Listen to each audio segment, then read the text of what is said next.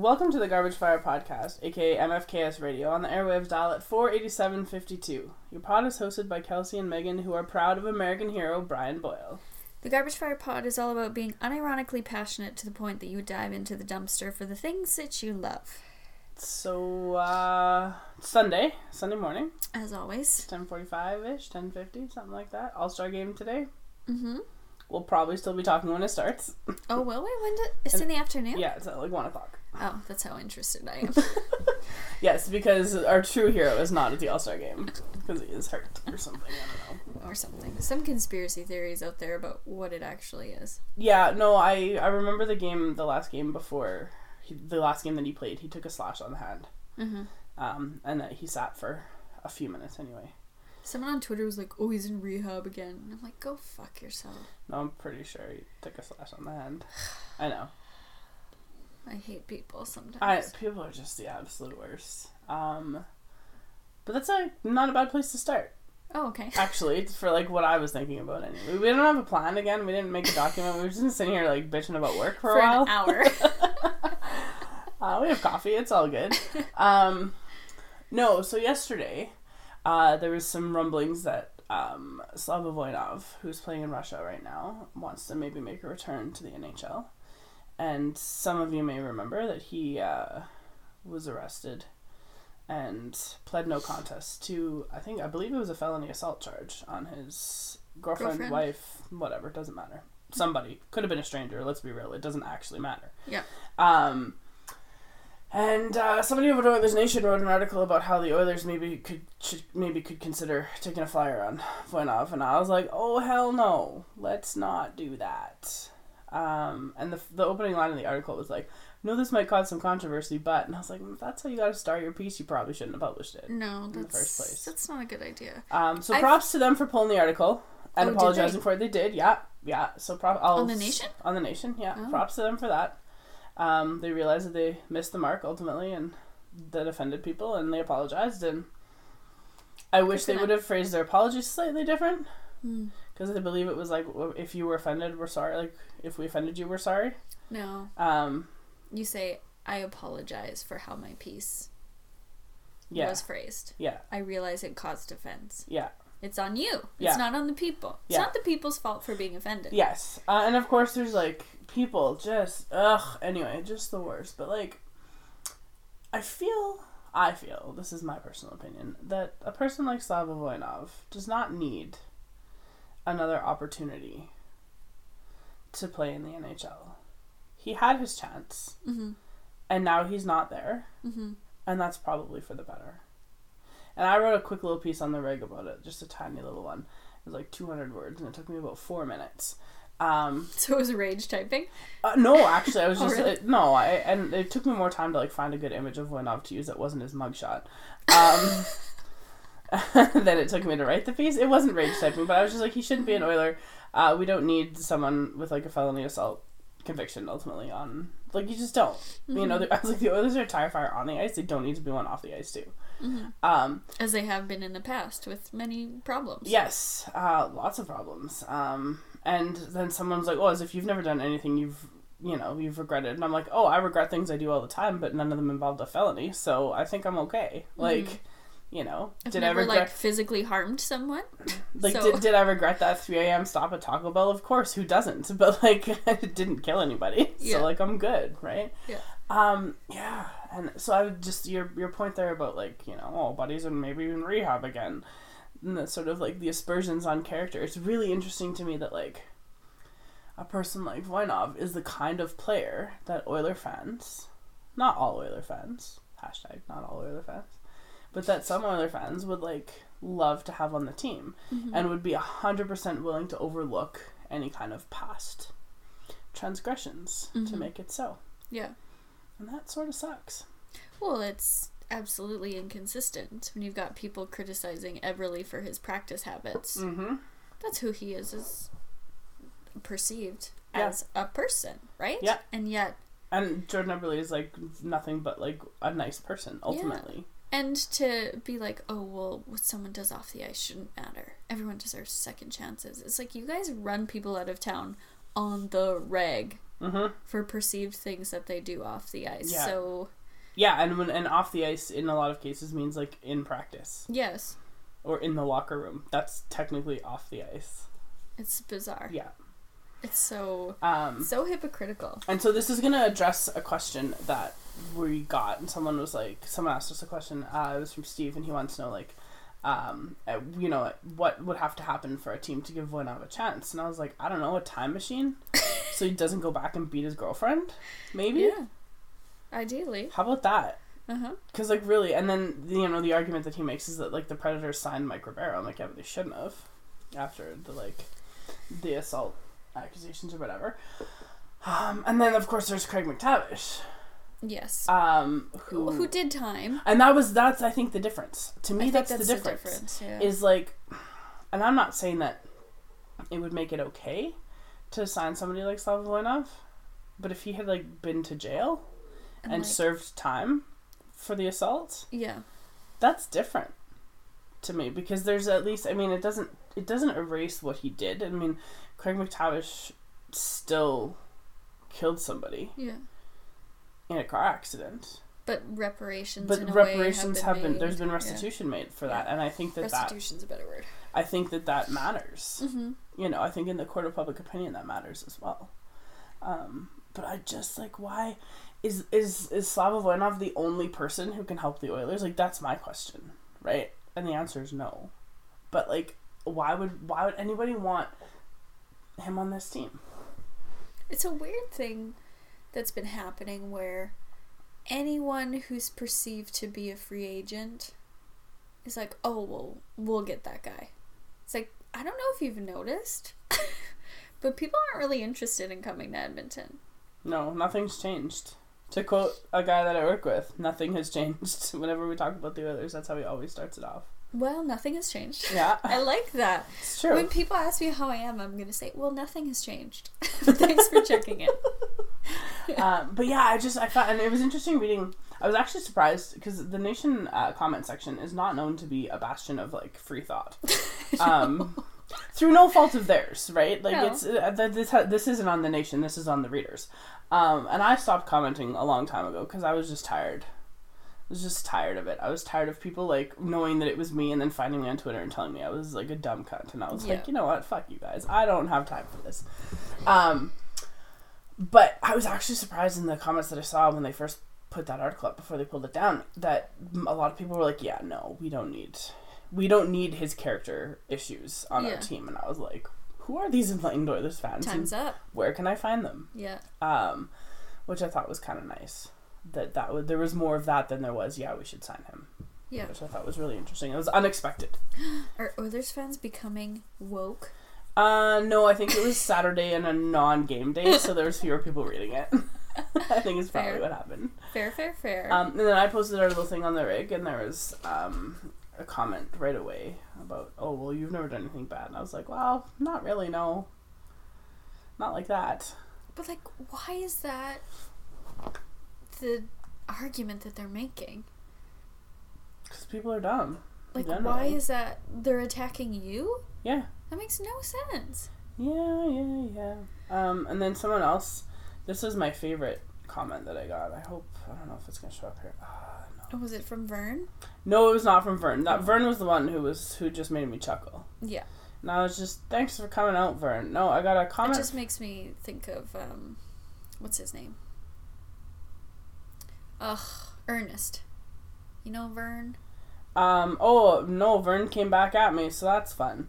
I haven't checked in a while. This one that I got says, you bleeding hearts keep her crying to the meadow propaganda and politics. I don't know what that means. Sports is about winning and losing, and the Oilers are losing with the roster they have now. If the kid can make a difference, sign him. That was one sentence.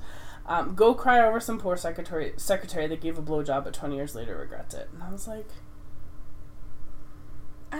Wait, what?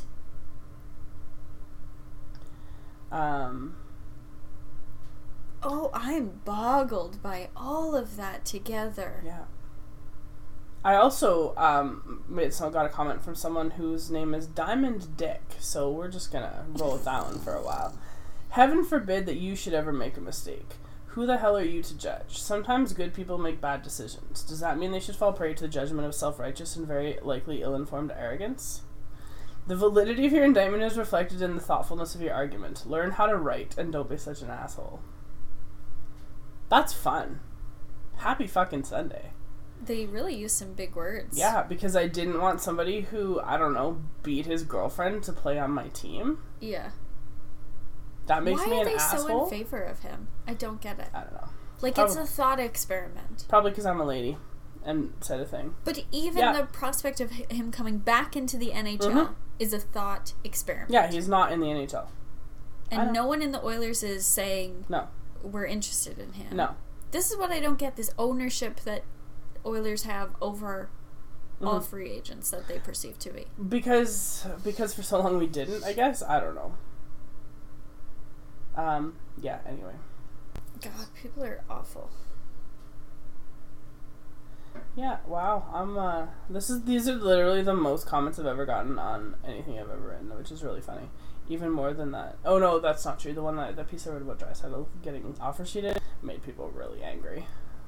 Guys, it's just sports. He didn't pay for his mistake. That's the whole point. Wow.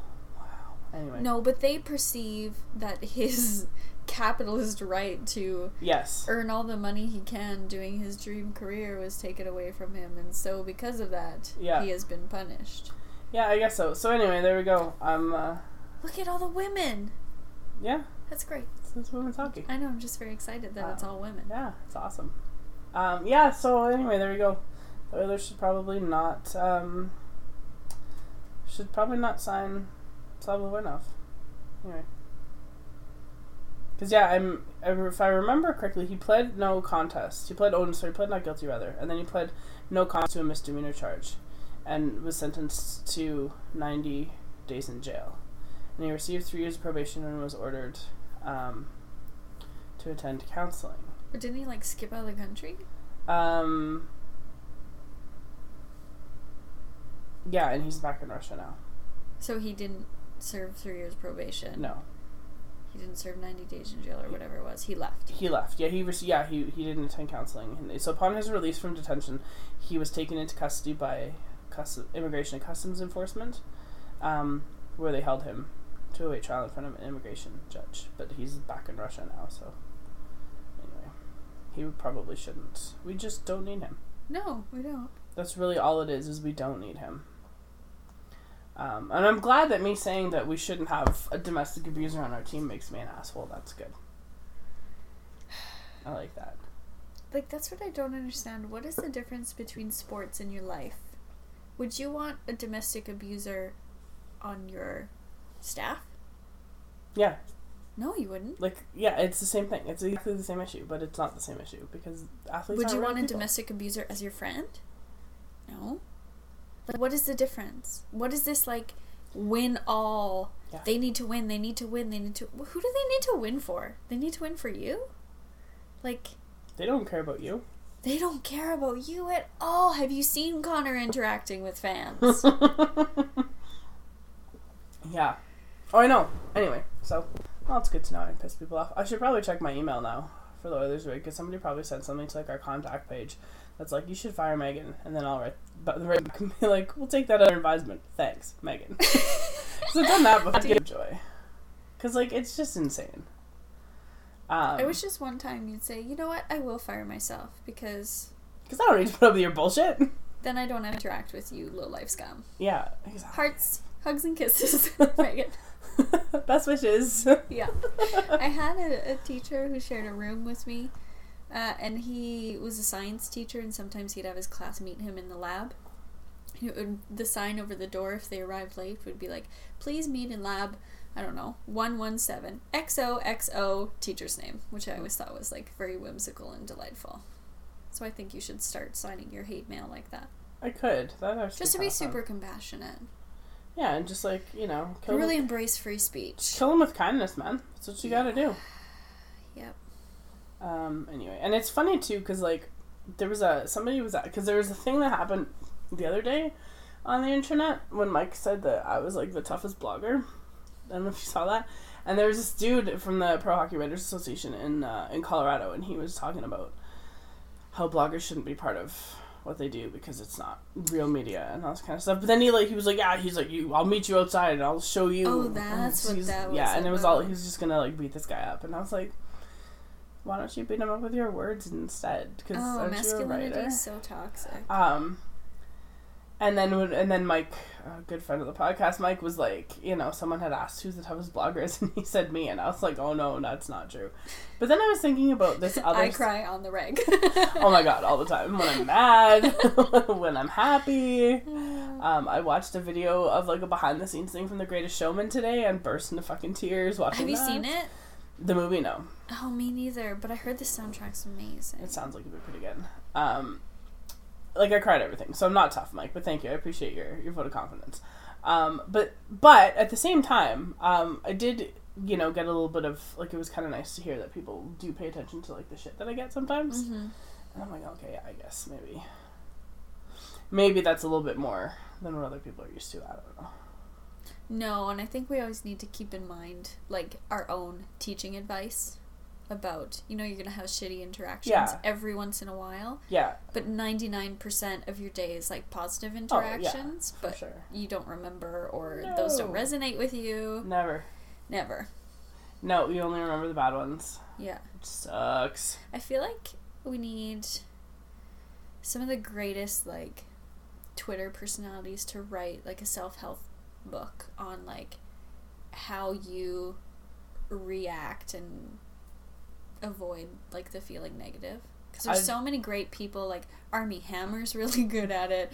Chris Evans sometimes is good at it. Chrissy Teigen's so good at it. She's amazing. I know. For myself, I just make Marge Simpson noises to get the frustration out. Yes. And then just sort of carry on, because at the end of the day, 90% of the people that come at me about stuff aren't as smart as I am. And I know that sounds really, but they're not. Mm-hmm. And I'm not saying that I'm not gonna not talk to them because they're dumber than me, but I'm gonna not talk to them because they're dumber than me, and I'm okay with that.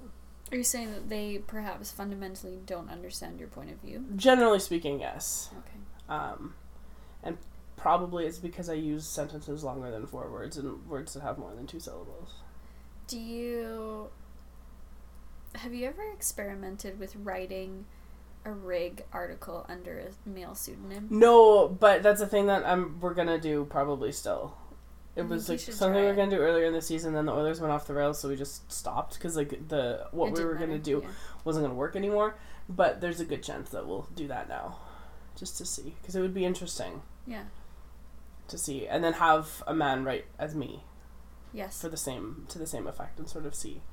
What happens? Yeah, because what we had talked about doing was to talk about 2 players that the Oilers should trade and why. But now that their season is over, it's not going to work. Mm-hmm. So we'll do something different. But it'll be interesting to see, have him write the first one and then me have the response. You know, so it's a series, and so that there's that discourse or whatever. I don't know. I think it'd be interesting. Because I was listening to Puck Soup yesterday. And I'm always amazed at the stuff that they know about hockey. They're sort of encyclopedic knowledge. Yeah. Because it's impressive. It really, really is. And obviously they're not the only guys like that, but I don't have that kind of widespread encyclopedic knowledge of hockey, but because I didn't pay attention to a lot outside of the Oilers for most of my life. Mm-hmm. And I don't cover hockey professionally, and I don't. You have another job that you do. Yeah, and I write about the Oilers for fun ultimately. Yeah. And for free. I'm not doing and this. And fun is in air quotes right now? Oh, fun is in, not even air quotes, hard quotes. Because it's not fun. It sucks. Because, I literally, it wasn't even 200 words. I literally was just the Oilers don't need to sign Slava Voinov. We just don't need him. Mm-hmm. Because of this reason. And then I was at the bottom, I was I can't even believe this is the thing that has to be said. Mm-hmm. And apparently because he fucked up and went to jail for 90 days... That's good enough? I don't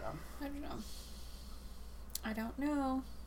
But yeah, I don't know. Every once in a while I'll be looking at how people react to things online or whatever. I'm just why are you all so mad? Why are you so mad online? It's not worth it. That's the thing about Twitter is Your words do not have an impact whatsoever. No, not at all. Like, they don't change social systems on Twitter. Like, that doesn't happen. It's very frustrating. It is very frustrating. I don't really like it. But yeah, so anyway, so apparently I'm an asshole now. That's good to know. I wasn't sure about that. I don't call myself an asshole pretty much on the daily, so it's all good. You should just change your Twitter handle to that. I'm an asshole? Yeah. I should. Asshole 4x4 ever. Which is also true. But I kind of like the salty bit because it's also accurate. A salty asshole. I was gonna say that, but I was like, no, I'm not gonna say it. So thank you for doing that for me. Ew.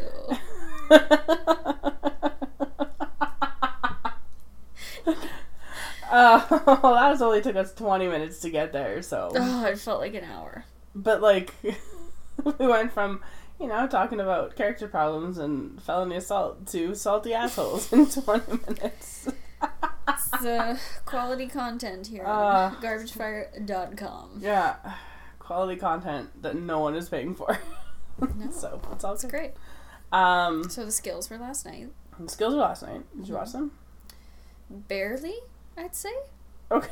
Would be a good qualifier on that. I watched the condensed version of it afterwards because I was busy doing other things. Yeah. But after every event, I was like, oh my god, there's one more? Yeah. Why? Because they draw it out. It's dumb. It's so boring. And like the skills that they have people do are not like in-game skills. No. Not at all. If anything, like the accuracy shooting one is the most in-game. The most in-game, and like obviously the save streak one with the goalies. But everything else is so arbitrary and artificial that it just super bothers me. And I was saying, we were talking about before we started recording, that even like the fastest skater is such bullshit. Because it's so rare that they're starting from a stop. Like, hockey is a dynamic sport. They're not just motionless. Yeah. And my suggestion was to bring back the goalie race, because that was amazing. Was it Tim Thomas? Yeah, I think so. And like Cam Ward or some shit? Tim Thomas, I think, was for sure one of the people that you're thinking of, yeah. But they should have like D-men do it and have them do it backwards. Yeah. That would be exciting. Yeah. And have like obstacles. Yeah. Like mascots. Yes. They could also have obstacles for like the forwards as well. Mm-hmm. Like mascots. Yeah. Or like Brad Marchand elbows. To dodge.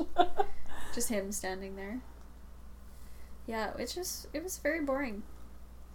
And I was super bummed that on the condensed version they edited out the women who demoed all the skills first. Yeah.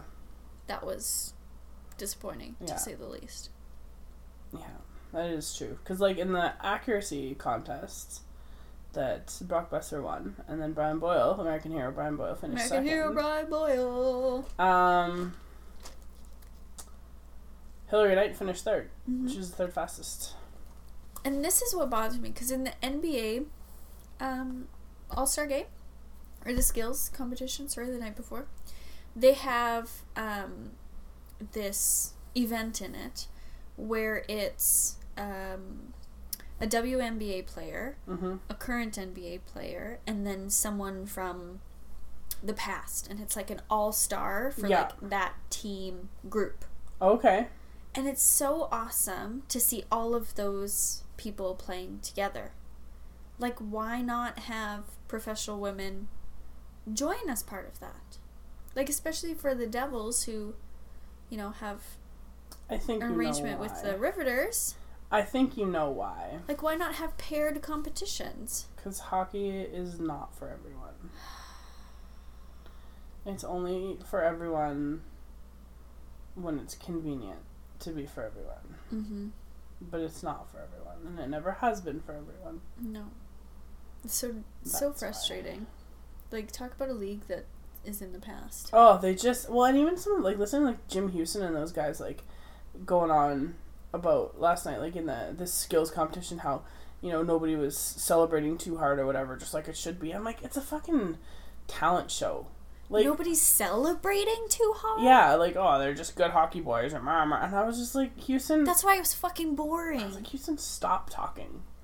And the analysis that they were doing during the skills, like, right. Even the fastest skate, oh, well, he caught an edge there, and look at those short little strides. Like, it was the fucking Olympics. Yeah. I was like, are you joking me? The NHL just, like, can't get out of its own way when it comes to that stuff. No. That's part of the problem with it. Like, it's a dumb league, and I hate it. And the only time the commentary got good is when PK was assisting with it. Oh, I was gonna say it was when it stopped, but... yeah, no, well, because when PK does anything... And he was talking about how, like, gorgeous all the people on his team were. Oh, it was amazing. I know. Oh. You want to talk about PK for a while? Sure, let's do it. And his Daily Show appearance? It was lovely. I like the Daily Show. I quite like Trevor Noah. I like that he's not an American. Mm-hmm. And so there's still... And he's been in America for long enough now that he's, like, used to things, but there are still things that just fucking baffle him, and I love it. Because he'll say something, and he's like, I don't... Like, and he's like, I grew up in apartheid and I don't understand. I know, this. which is, like, astonishing. Yeah. And so it was interesting. It was cool to see, like, some behind the scenes stuff from that Wednesday night taping of the Daily Show. But also just to have, like, PK Subban, a hockey player, a black hockey player. Yeah, on TV. On TV. And on the TV portion, because I watched the stuff that you could see online, and it was different. It was a shorter cut, yeah. Online there was more stuff, but like on TV they talked specifically about his philanthropy, which is amazing work.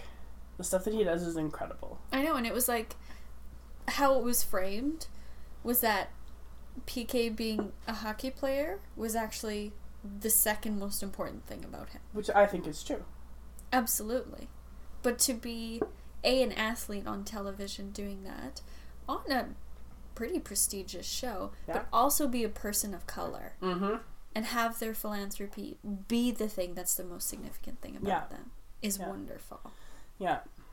Well, and I thought it was funny when Trevor Noah asked him, like, with his $10 million donation, he's like, did you add an extra zero by accident? Like, because I've done it before. Yeah. Like, you can admit it if you did, you know. And he's like, no, that was what I wanted to do. And I mean, I read some stuff about that on The Athletic, and they were talking, I think it was Arpon Basu who wrote this piece, and he was talking about PK. It was an interview. I sit down with him, and I mean, everything that PK does is calculated. Yes. Like, he doesn't do anything just because. And so this move to donate the money to the hospital was very calculated.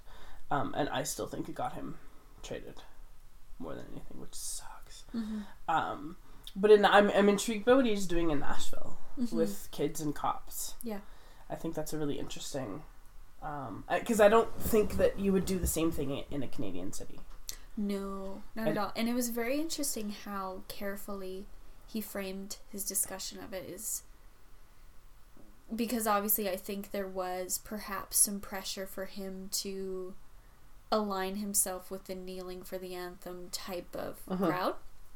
And for him it was a framing of, I need to do something positive. Yeah. Every action that I do needs to be positive. And so I've done this to change perspectives and change minds and align people together who aren't aligned together all the time. We talked about, for a lot of these kids, the only time they see police is in a very negative situation, and that needs to change. So it's like change on both sides. Yeah. Which I think just the fact that he's got a position, obviously. Yes. Oh, for sure, but it's framed in that different way. But he's using that position that he has also to frame something in a way that I think will probably endure in ways that others maybe wouldn't.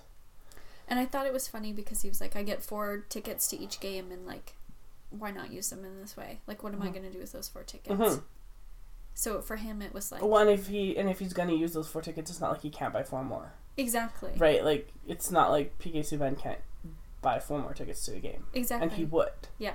Right? And that was his whole framing. Like, if this is my opportunity, then why am I not taking this opportunity to do this? Yeah. Yeah, and I think it was just an interesting interview, and I mean, like, the stuff that was on online was longer, and they talked more about his hockey and stuff online, but the stuff on TV was specifically about the philanthropy, and I just thought that was really interesting. And like, I really like PK, and I can't wait till he retires and is like on TV. Oh, he's gonna be the best. Because he's so charismatic, and he's very intelligent, and he's very well spoken, and he's not afraid to say but he's not afraid to say things either. Oh my god, wouldn't it be great if he replaced Don Cherry? Oh my god. But then he could do the Don Cherry. That would be like the ultimate dunk. Yeah. Oh, it'd be so good. Every once in a while I go back and find that like clip of him and Strombo being Don Cherry. Yeah. And like the piano desk or whatever. Oh my god, it's so funny. It is so funny. He's the greatest. He is. He's wonderful. And like, and then you see, so he's at the All-Star game and he was the captain of the Central Division, which is good. I'm really glad the fans didn't vote fucking Patrick Kane as the captain again. And he's there. And then you see like the commercials with Patrick Kane like selling toasters or whatever the fuck it is he's selling, and like Connor McDavid literally reading his lines off a piece of paper in the commercial. Mm-hmm. Like, try harder. If there was anyone in the NHL who could do a commercial without having to read, oh, he got it. It would be PK. Like he's like, give me the lines, let's do it. Yeah. He'd be so for it. Or he'd improvise it or whatever. Like whatever, but it would be great. And I just like, I mean, I was gonna say I don't know why he's not doing those things, but I know why he's not doing those things, and it sucks. It super sucks. Because he's like, if you want to grow the game of hockey, you need personalities. You need personality, and you need personalities who aren't like white and middle class. Mm-hmm. And guess what PK isn't? I know.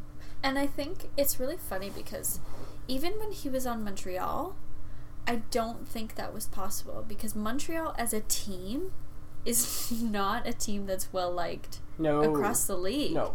So that's like a bias against him just for being on that team. Well, and then plus there's all of the issue in Montreal, the fact that PK was black. And didn't speak French. Yeah. And that sort of sucks too, that he wasn't given a chance to do things. Yeah, well, yeah, because he's like, there's nothing he wants more than just to give everything to the team. And I mean, my dad's a Habs fan and has been for a long time, and we talk about this often. I was like, I get that he probably would be a hard person to play with, I think, sometimes. Because he's too over the top. He's a little bit over the top. I was like, but how do you at an organizational level not want someone like him on your team? Yeah. He's the face of your team. And won't be so hesitatingly introverted like Connor is. Mm-hmm. And he's the face, but he's not just the face of your team. He's visibly the face of your team because he looks different. Yeah. But he can also be the face of the league if you wanted him to be, if you let him be, ultimately. Yeah. And I don't understand why they won't. Like, really and truly, I don't know what they're afraid of. And you have to think, too, that a guy like PK and the sport that he plays and the sort of culture that sport embodies, we'll never have this discussion about PK Subban that we just had about Slava Voinov. Yeah. It's never going to happen. Mm-mm. Because the position that he has, as much as he's a very talented athlete and a very skilled hockey player, is still precarious. Yeah. And if he fucks up... Oh, he's done for sure. Right? Whereas, like... Which is why everything he does is incredibly calculated. Yes. Yeah. I mean, I don't know anything about his private life. I know, like, little snippets from his Instagram, like, when he hangs out with his sisters and stuff. Yeah, and his nieces. And, like, his dad spoke at Teachers Convention a couple years ago, and I thought that was really interesting. And I listened to that, and it was an interesting conversation, because, you know, at the time, like, they had three of their three sons were all...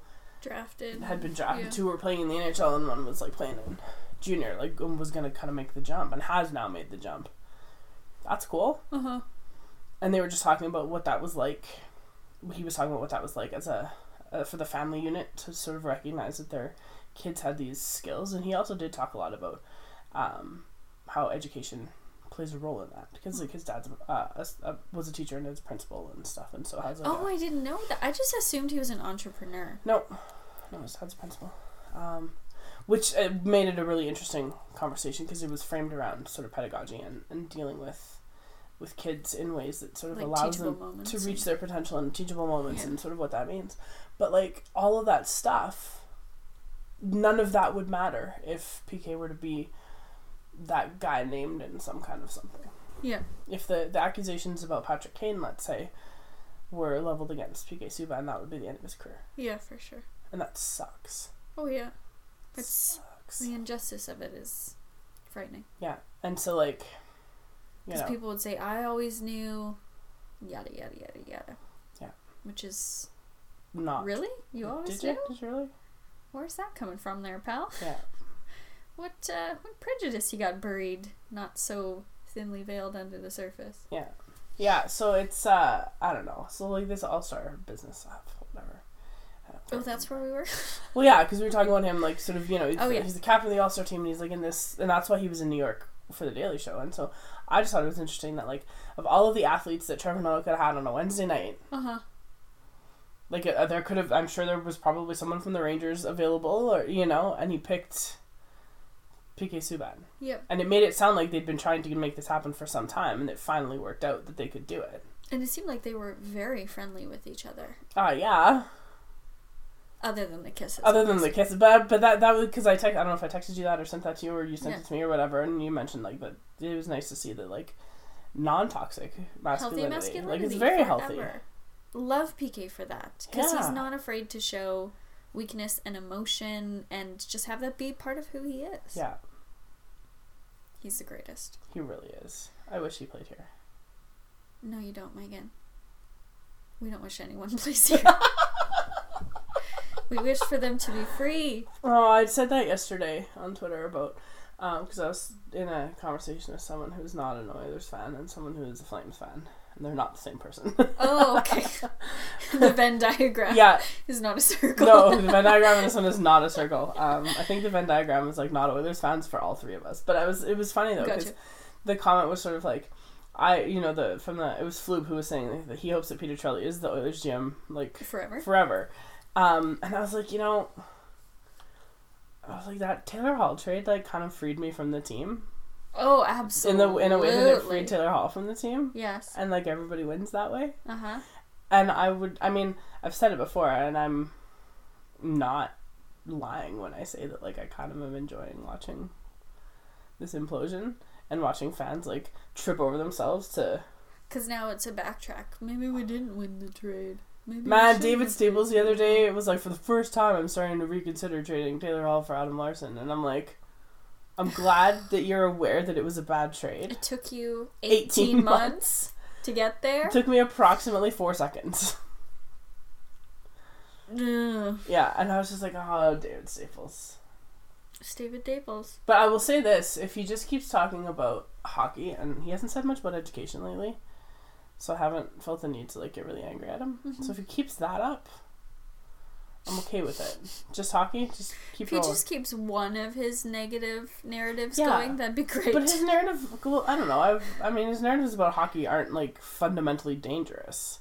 They're just wrong. They're just flawed. They're fundamentally flawed. They're misinformed, but they're not dangerous. Right? It's an opinion about hockey. Yeah. And he's just cherry-picking stats to make up his own numbers or whatever. I could do the same thing, right? I mockingly do the same thing and talk about, like, grit per 60 or whatever. But, like... Grit per 60. What? But, like... But his hockey takes are bad. They're wrong. But they're not hurting anybody. Whereas his education takes are... They're very well non-informed. But yeah, so the All-Star game starts later in a little while after this women's hockey game. At some point in time. Maybe it's at 2 o'clock. I don't actually know. And, unfortunately, Taylor Hall will not be a 3-time champion. No. But I really hope that Brian Boyle scores 1 million goals today and is the MVP. Me too. Just like John Scott was the MVP 2 years ago. But this is, like, Brian Boyle's an actual hockey player and not John Scott. I love Brian Boyle. He's great. Me too. What I also want to talk about is, we're just sidestepping here for a second, is this announcement from some reporter at the All-Star game about how the Devils are going to play the Oilers in Sweden twice. Mm-hmm. Why? Well, why are they creating this rivalry between these teams that play each other twice a year? Creating a rivalry. So I saw on Twitter, and I'm not going to say who it was because he has a locked account. Unlock your fucking account. Oh, I know who it is. Yeah. Yeah, I said everybody thinks you should unlock your account. Which I think he's not going to until the Oilers are winning again, is what I heard. See you in 2025. Yeah. So he said that the Oilers not having to play Taylor Hall at home next year. Yeah. Is it blessing? Is penance. Or is, like, the league's sort of reward to the Oilers for giving them all these afternoon games this year. That was his. Give me a break. That was his. Well, no, the Oilers have a lot of afternoon games. Like, lots. And, like, more, I think more than probably any other team. And that's fine, whatever. I don't think the league thinks about the Oilers at all. I think they do. Why? Because they have Connor McDavid. Yeah, that doesn't matter when the team is dog shit. No, but I think also by putting the Oilers and Devils, if they're going to make the Oilers play overseas, I mean, why not have one of your biggest stars, right? Yes, but why not have him play the Leafs and Austin Matthews? Because you take away... the problem with that is you take away TV audiences here. And revenue, because then there's the Leafs lose a home game and whatever. Like, I get it. Like, no, I know, I understand. Anyway, the whole point of it is, I think they want to put the Oilers, if they're going to make them play overseas, at the beginning of the season and not in, like, November. Because what happens if next year is just like this year and they fucking tank? At the very least, they could probably split a series with the Devils. But why the Devils? Because of Taylor Hall. Why are they creating this narrative? The narrative, the NHL is not creating the narrative. I know. The narrative Why was do created. they insist on I don't this? know. He has moved on. I know. It's like going to your fucking family event and now your brother's dating your ex-girlfriend. Like, what is up with that? Well, for all of the people, I mean, I don't know for sure about from the league perspective, but for all of the people in Edmonton and around the Oilers fan base who are like, oh, get over it, they're sure real interested in how well Taylor Hall's doing this year. Mm-hmm. Which is better than a lot of people are doing, so fuck you guys. No, I don't know. But why not have the Oilers play Vegas in Sweden? Yeah. That would be very cool. Uh-huh. Especially if Vegas goes ahead and wins the championship. Oh man, if that was the other thing that someone said yesterday about the Oilers, they were like, if no one will remember who won the 2018 Stanley Cup, but they'll remember that the Oilers became like the laughingstock of the league for whatever. And I was like, unless Vegas wins. If Vegas wins the Stanley Cup, people will remember. That's a narrative that goes right to the top. That'd be amazing. Can you imagine? Oh, it'd be very cool. It'd be so cool. Yeah. Well, didn't Florida? They made it to the Stanley Cup final. They made it to the final versus the Avs. Yeah, and the Avs ended up winning, yeah. My father-in-law was at the final game. Really? He won, like, those MasterCard contests. Yeah. And people win those? I know, and took, like, 8 friends down to Florida. That's awesome. Yeah, it was crazy. Yeah, I remember that. Yeah, because that was 1996. Yeah, something like that. And so the Avalanche, that was their first year, I think, in Colorado, after they left Quebec. Mm-hmm. But yeah, it was Florida's first year in the league. So it happens. This is the other thing. Other segue here. We don't have a plan. No. There's no segues. There's no plan. Who was it that tweeted, I think it was Jeff Villette, a reminder for the expansion draft. This is how it will work. I think it was somebody else quote tweeted it for the Oilers. That means they have to protect Sekera and he who shall not be named. Mm-hmm. And then Klefbom, Larson, and Nurse are unprotected. Yep. Those are your unprotected guys? Yep. You know why? Are you kidding me? Because somebody done fucked up by signing someone to a 4x4 deal. Like, imagine losing Klefbom and Larson. No, well, you can only lose one. That's the thing. You can only lose one player in the expansion draft. That's the other deal. Oh, so it's only one. Yeah. Which is why it was really funny when they announced that Vegas was the expansion and people were like, a year and a half before, we're like, oh god, who are the Oilers going to protect? And then they traded away all the people they couldn't protect it anyway, so it didn't matter. Yeah, that's true. But yeah, so you can only, but still, the fact that you have to leave those 3 unprotected because you got fucking 4x4 and those 3 and the Hunchback, those 3 that you have to protect. Like, those are the future of the team. Like, especially as much as it makes me angry about how Taylor Hall was traded for Adam Larson, I actually think he's a good addition to the team. Yeah, you want to keep him. He's a fine second pairing guy. Yeah, he does his job. He does his job. I mean, he's not great. He's not the best defenseman they have. But fair point. But he's better than 4x4. Literally anyone's better, except for maybe Eric Graba, which is why he got waived. Oh, poor Sorry, Eric Amanda. Graba. But like, no, who knows? Who knows what's gonna happen with that? I'm just like, at this point, I kind of just hope the Oilers just lose every game from now until the end of the season, and then also lose the draft lottery. Just like add insult to all of the injury. I think that'd be really funny. But I also read about that series they're going to play. They're playing a preseason game in Germany. Mm-hmm. Okay, this is also my confusion, because it came out that they were playing 2 games in Sweden. Yeah. And then also a game in Germany. The preseason game is in Germany. I was like, well, which is it? They're playing a preseason game in Germany, yeah, and 2 games. And the 2 games in Sweden are right at the beginning of the season. And the Devils are playing their last preseason game in Switzerland. For Nico. And so they're playing, the Oilers are playing their preseason game in whatever city it drives from. Cologne. Yeah. No, not Cologne. Yeah, that's Cologne. I think that's yeah. So they're playing their preseason game there, which is kind of cool. That is very cool. I think that's super cool. And then they're going to Sweden. Both teams are going to Sweden for a 2-game series, which may or may not happen like around Thanksgiving. I know, Megan. We should do it. We should. I may be just free all next year. We should do it. I will not be free all next year, but I will have days off that I can work with. So, and my friend Jill mentioned the same thing. She's like, it's around Thanksgiving. She's like, we should totally go. Because I was thinking about it. We could fly like Iceland Air to Reykjavik and then on to Stockholm. Yeah. And then might just meet my dad in Norway. Well, there you go. Come on over, Papa. I would do it. 100%. I think Amanda's going. I know her and her sister are planning their trip. Actual trip, yeah. What we need is like actual dates for these things. You can't just smoke bomb that. Yeah, in NHL, January. And then not give us details so we can plan like humans do. And get seat sales. Yeah. Like, come on. Yeah. Maybe those dates will be announced sooner rather than later. But I also want to go to Germany to see my soccer team play, so can we, like, do a whole thing? I'm going to have to come back to work, so I can't. I'm going to have to, like, do the Sweden thing and then roll home real quick. Oh. Sorry. Would it be worth it, though? Yes. It would, yes. It's kind of too bad that it's not somehow, like, in November, where it, like, happens to fall into my fall break, because that would have been incredible. Because you would get, like, a whole week. Yeah. That'd be incredible. Yeah.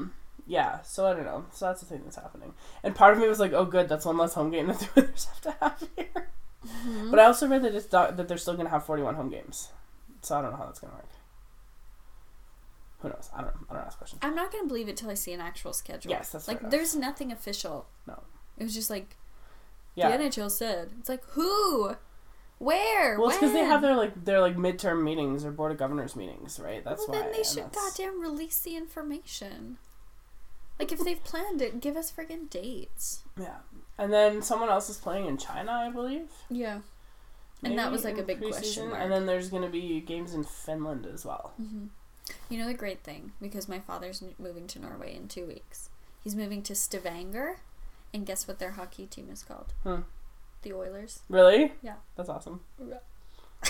So you could go. Or is it the soccer team? One of the teams is the Oilers. So you could go and just wear your jersey and, like, fit right in. And just be embarrassed. Because why would I?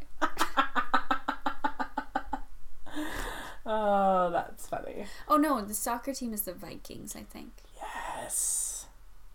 Maybe I'm mixing them up. I don't know. It doesn't matter. That's funny. Mm-hmm. Speaking of the Vikings... Are we talking about football? Yeah. I can just snooze right now? I'm not going to say it. It's not going to be a long conversation. But they lost last week. And I wore my Packers hoodie to work on Monday. And one of the guys there work with is a Vikings fan. And he just looked at me and walked away. And I was like, hey man. I was like, both our teams won the same number of Super Bowls this year. And he was just like, fuck you. How was that angry at you? And then I sent him a picture of... because the Super Bowl is being held in Minneapolis. So I sent him a picture of them painting the end zone with the Eagles colors over the Vikings stuff, like in the end zone. Mm-hmm. And I sent it to him, and he was really upset. And then he sent me a picture of, like, you know, the waste management company, and their dumpsters are green and yellow. Yeah, and there's like a picture the of that. WM. Yeah, there's a picture of that with, like, Packers fans standing beside it, and it's like all garbage looks the same. Oh my god! Which I thought was really funny. But he's in Orlando this weekend for a football coaching conference. Because that's the thing that happens. Oh, okay. And they're at the Pro Bowl today. Oh. So I found something really mean about the Vikings, and it's... Sent it to him. Yeah, it was, it's like 2 Vikings players, like, we're going to the Super Bowl. It's like, section this, row this, like, whatever, like, actual seats in the stadium or whatever. And I was like, oh, we're having a miserable time. Which I kind of do. Because this was yesterday afternoon when I was, like, putting on all of my layers to go out and shovel the driveway. Yeah. And then I didn't have to, because they did it for me. Oh. Because we pay for it. Yeah. But they brought the Bobcat out. And handy. Yeah, so my driveway was done in about 3 seconds. Lovely. Yeah, amazing. That is very nice. As I'm sure you noticed when you drove in. I did. It's a nightmare to drive out there. Oh, it's awful. It's awful.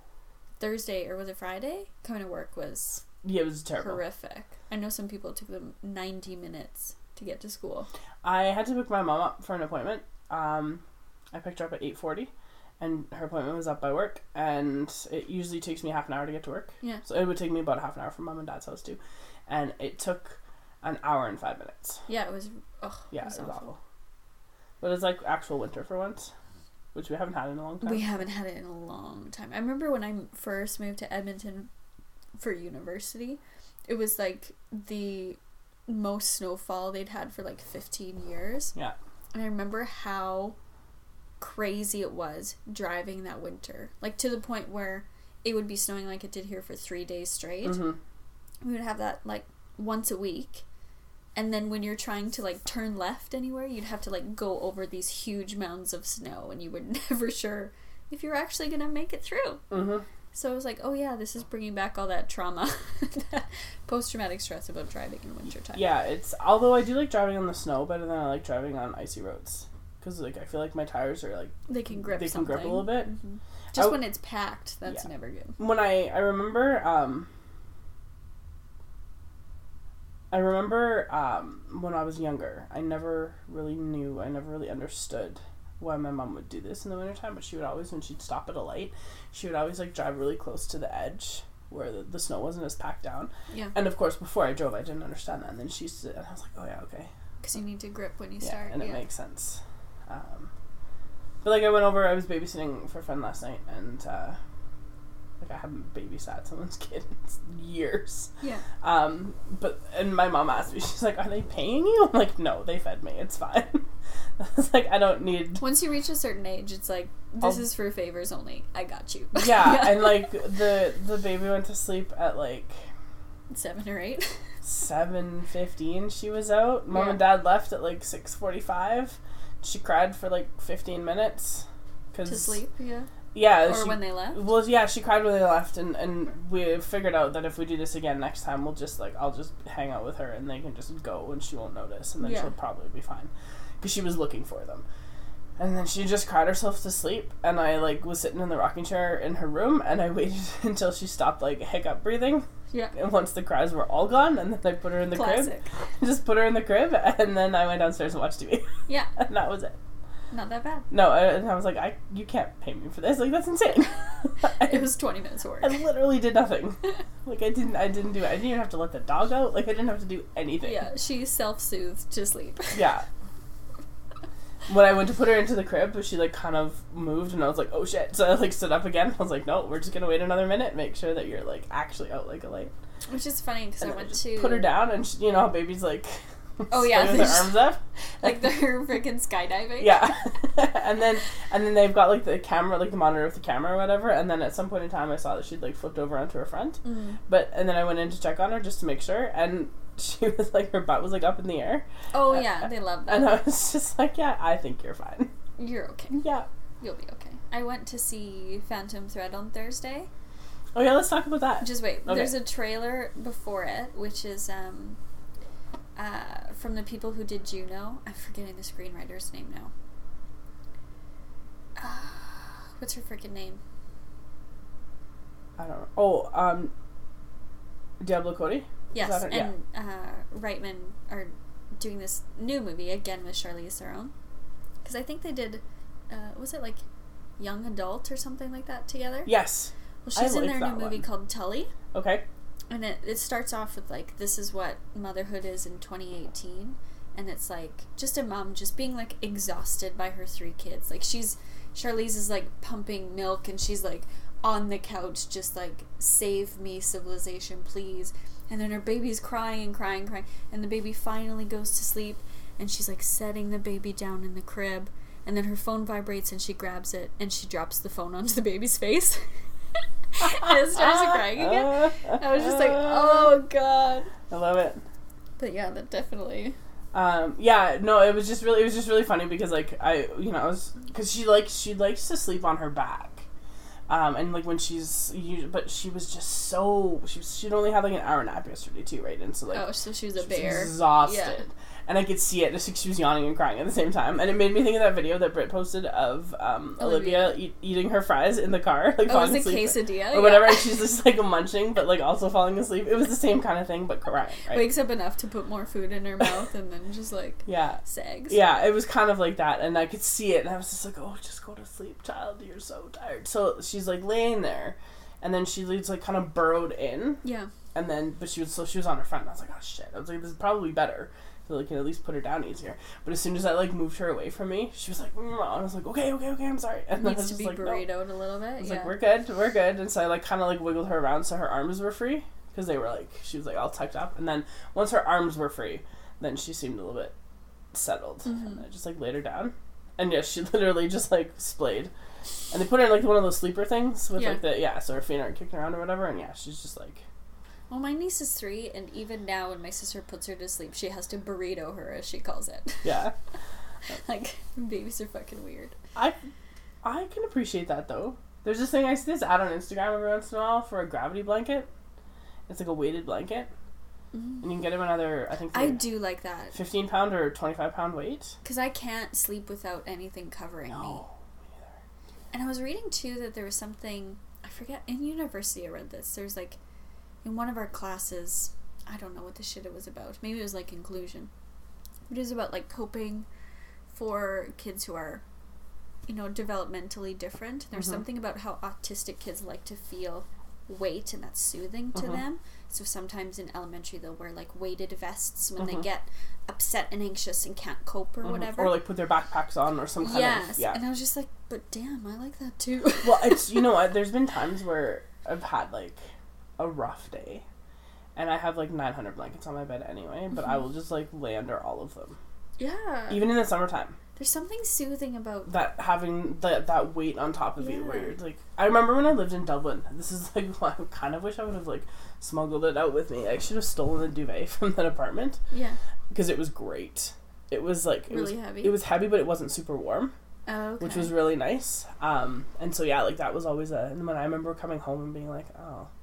I don't like this, because I missed that feeling. But yeah, there's something about that. And so I see this ad for these gravity blankets every once in a while. I'm always like, How much are they? They're expensive. Oh. Yeah. And then right now, I think they're just still in Kickstarter mode right now. Oh, got you. So they'll be less expensive when they're not Kickstarters anymore. But the idea of it is interesting to me. Just to have that, like... Because there's there's something about it. There is. There's something soothing. It's like some... evolutionary biology learned behavior that's soothing to us in some way. But it's funny though with babies, right? I mean, obviously you don't want to cover them up for like obvious reasons, but like they don't need anything. No. And it was funny because when I put her down, I just like stood in there for a while to make sure that she was like asleep. And I was like, man, how did it get to the point? Like, she's just laying there flat on her back in her crib, and there's like a little stuffed animal in the corner, and that's it. That's all she's got. And then here we are with like our pillows and blankets and mattress pads and like heated blankets and all. And I was like, well, how did this happen? We're weak sauce, man. We are. We're very weak sauce. We really are. It's unfortunate. It is. So I want to hear about the Phantom Thread, because I'm not going to watch it, because it's going to ruin everything I love about Daniel Day-Lewis. It's so messed up. This is just going to be all spoilers for Phantom Thread. So, sorry? But not sorry. But you're welcome, because I'm saving you from it. So the premise of the movie is that Daniel Day-Lewis is essentially like a dress designer of a very fancy design house in London. And he's like the best of the best, and is absolutely, in the worst way, one of like those stereotypical ambitious men archetypes that you see, where they're like, everything has to be perfect. They take their tea at 8 a.m. and no one talks to them in this moment, and they have like all these routines that everyone else has adapted to, so that the creative man can create his masterpiece. You know what I mean? Yeah. And the worst part is that women to him are a distraction. Okay. Like, his romantic relationships serve a need, and when they become distracting or busy to him and interfere with his work, his sister, Cyril, asks them to leave. Okay. And then one day, after having a bad experience with a girlfriend, who his sister jumps for him because he's a weak ass man. He goes out to the country, their like family country house, and meets this like waitress, and she becomes his muse. Oh. But she's insistent on being more to him than what he treats women as placeholders and okay. users of affection and love. And then when that inspiration has dwindled, they're swept to the side. So what she does, Megan, to ensure that she has power in their relationship, and so that their relationship is in some way reciprocal, get ready for this. She poisons him. Wow. She poisons him with poisonous mushrooms so that he all will mushrooms should be poisonous. So, okay. Irrelevant. Is it though? Wouldn't that make it more fun no. if they were all poisonous? No. So that he can get sick to the point where he actually needs someone to care for him. Okay. And the first time this happens is on the day of days of his careers, where he's making the wedding dress for a princess from Belgium that he's dressed since she was born, her confirmation outfit and her all of her outfits on her coming out into society season. He's been there with this princess. She's like the shining jewel of the women that he dresses. And he gets so sick that on the presentation day, where he like sees what his seamstresses have done and makes sure the product's ready to ship to Belgium, he passes out onto the dress, rips a hole in the satin on the breast of it, and then scuffs the lace or scuffs the satin with shoe polish from his shoes. Okay. And then is sick for the next 24 hours. Okay. And that's her ability to like come to the rescue for him and care for him. And it gets to the point where he recovers from that and he becomes this like bear of a man again, overbearing and inattentive and snide and awful to her. Yeah. And so they go to the country house again, and she goes foraging for mushrooms again. She picks some mushrooms again, makes them into an omelet, and he knows. And they sit down, and it's very tense because she's staring at him, just staring at him. Yeah. And he's staring at her as he picks up the fork and the knife and eats it. He eats one bite, and she says something along the lines of, "You will be gentle now. You will be cared for, and you will need me." Yeah. And he says something along the lines of, "Yes, this is how this will work." And then they get fucking married. Oh my god. It was the worst. So I saw the trailer. See, here's the thing. That's really disappointing because I saw the trailer for it, and I was like, obviously the trailer was very well cut to make it not that. Yeah, because we were the trailer, like, the trailer made it look super interesting in a like, almost like a Remains of the Day kind of way. Like, do you know what I mean? It makes it seem much more like a romantic comedy. Yes. Like she's his muse, yes. And he inspires her to greatness, and they have this great artistic relationship. No, it's not like that at all. Interesting. So I will not see it. Thank you for telling me the story, because I love Daniel Day-Lewis. I was talking about him with some people at work, and I was just like, I love almost everything that he's done because he's so choosy about his roles. I thought actually his performance in this was quite poor. Really? It seemed very lazy. Interesting. Like, even in his, like, focus and attention, like, to the art. Yeah. I didn't believe it. Like, I truly didn't believe it. Interesting. It wasn't like John Proctor when he's just, like, embodying it. He's living and breathing it. The thing, oh my god, that movie's so great. It is super. And Joan Allen in that is like... so great. I showed that to my kids when we were at the Crucible this year, and they were just like, this movie's dumb. And I was like, it is. Because, like, the hysteria part is really silly. Yeah. And the way that it comes out, and I was like, but man, he is just like... But those two together are so wonderful. Forces. Yeah. Like, they're so good. And her force is just so diminished. Yes. But there's power in that diminishment. Like, it's wonderful. But yeah, Phantom Thread, real bad. Don't recommend. Okay, good to know. Whatsoever. It was so slow, Megan. Oh my god. How long was it? It was like a good probably 2:15, 2:30. It was exhausting. That sounds awful. I'm right now making a list of my top 5 favorite Daniel Day-Lewis performances. You go ahead and do that. I don't know what order I would put them in though, but he like I said, in all of the things that he's just very choosy. You're right. He's so choosy, and he's very good in pretty much everything because he's. I thought I saw 9 and I didn't like that either. Mm. I was disappointed in that. I wonder if it seems like with this movie, he just didn't seem very committed to it. Like, I just didn't believe it. I didn't believe it. Maybe. The person who really rocked it in that movie was his overbearing sister, Cyril. She was wonderful. Really? And I believed every goddamn second of that. Who played her? I can't remember. It's someone I don't usually see very often. But yeah, it was a nightmare. Because what it posits about relationships and equality between genders in heterosexual relationships is bizarre. Interesting. Like, her only use to him is matronly, to take care of him when he's sick. He was nominated for an Oscar. Yeah, I think that's because they've announced this as his last film. Maybe, okay, that's fair. And it's like a Lifetime Achievement Award Oscar. But he's won the Oscar already. He's won the Oscar, like... Yeah, but people love to do that. They love to nominate for reputation, not necessarily for the most recent work of art. That's true, that's fair. Hence why Sandra Bullock won for that football movie instead of Gravity. She was good in The Blind Side. But she's better in Gravity. She's way better in Gravity. Yeah.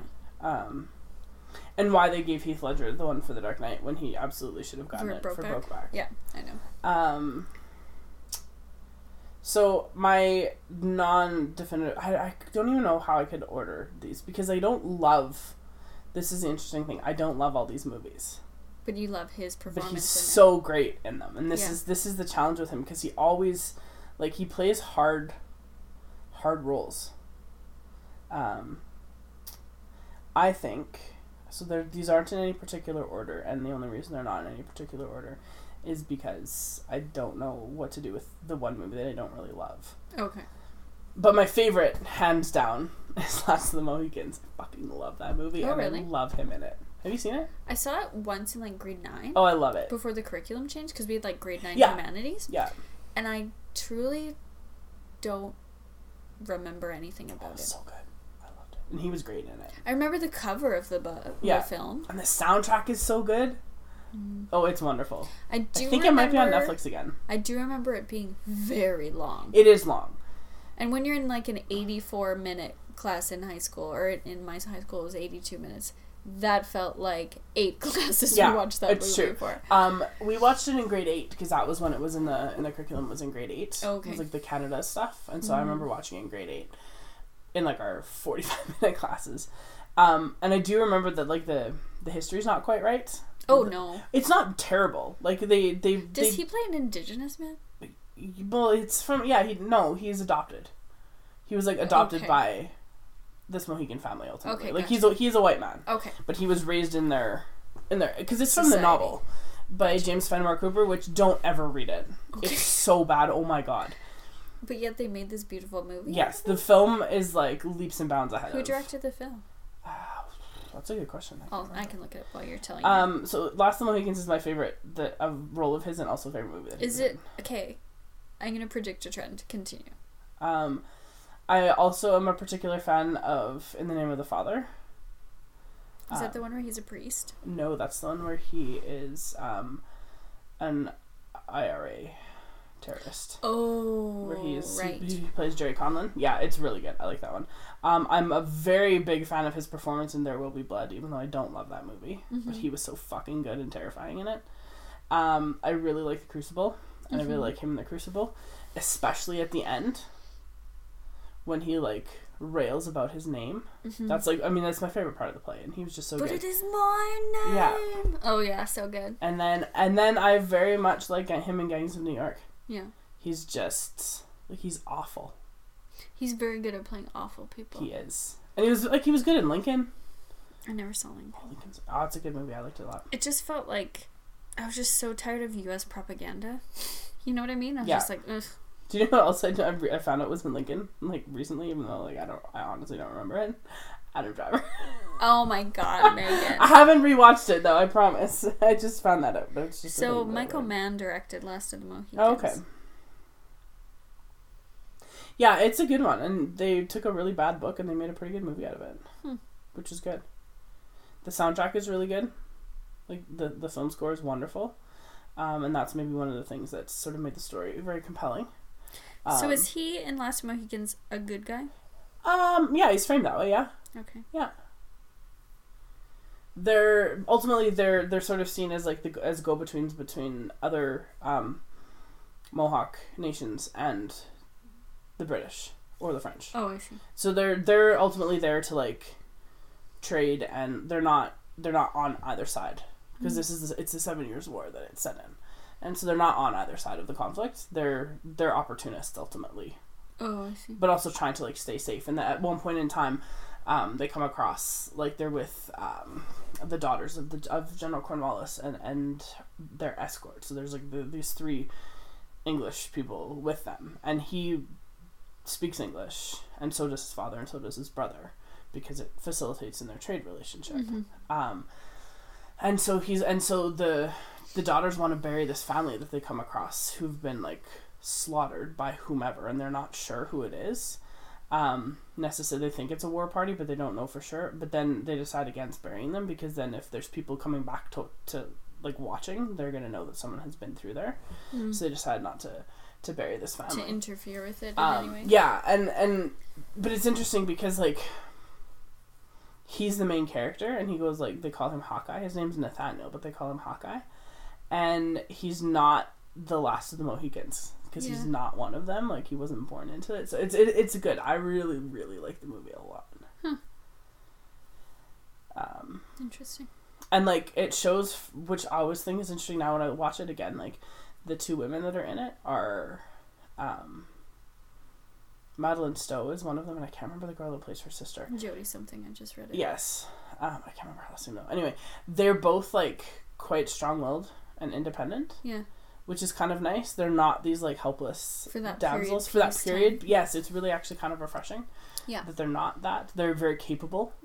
And Cora, the older one, like, she ends up, ultimately, when they get to the fort, she ends up, like, helping in the infirmary. And, like, as a nurse, and just doing things. And they're not just, like, these rich girls sitting around waiting for something to happen.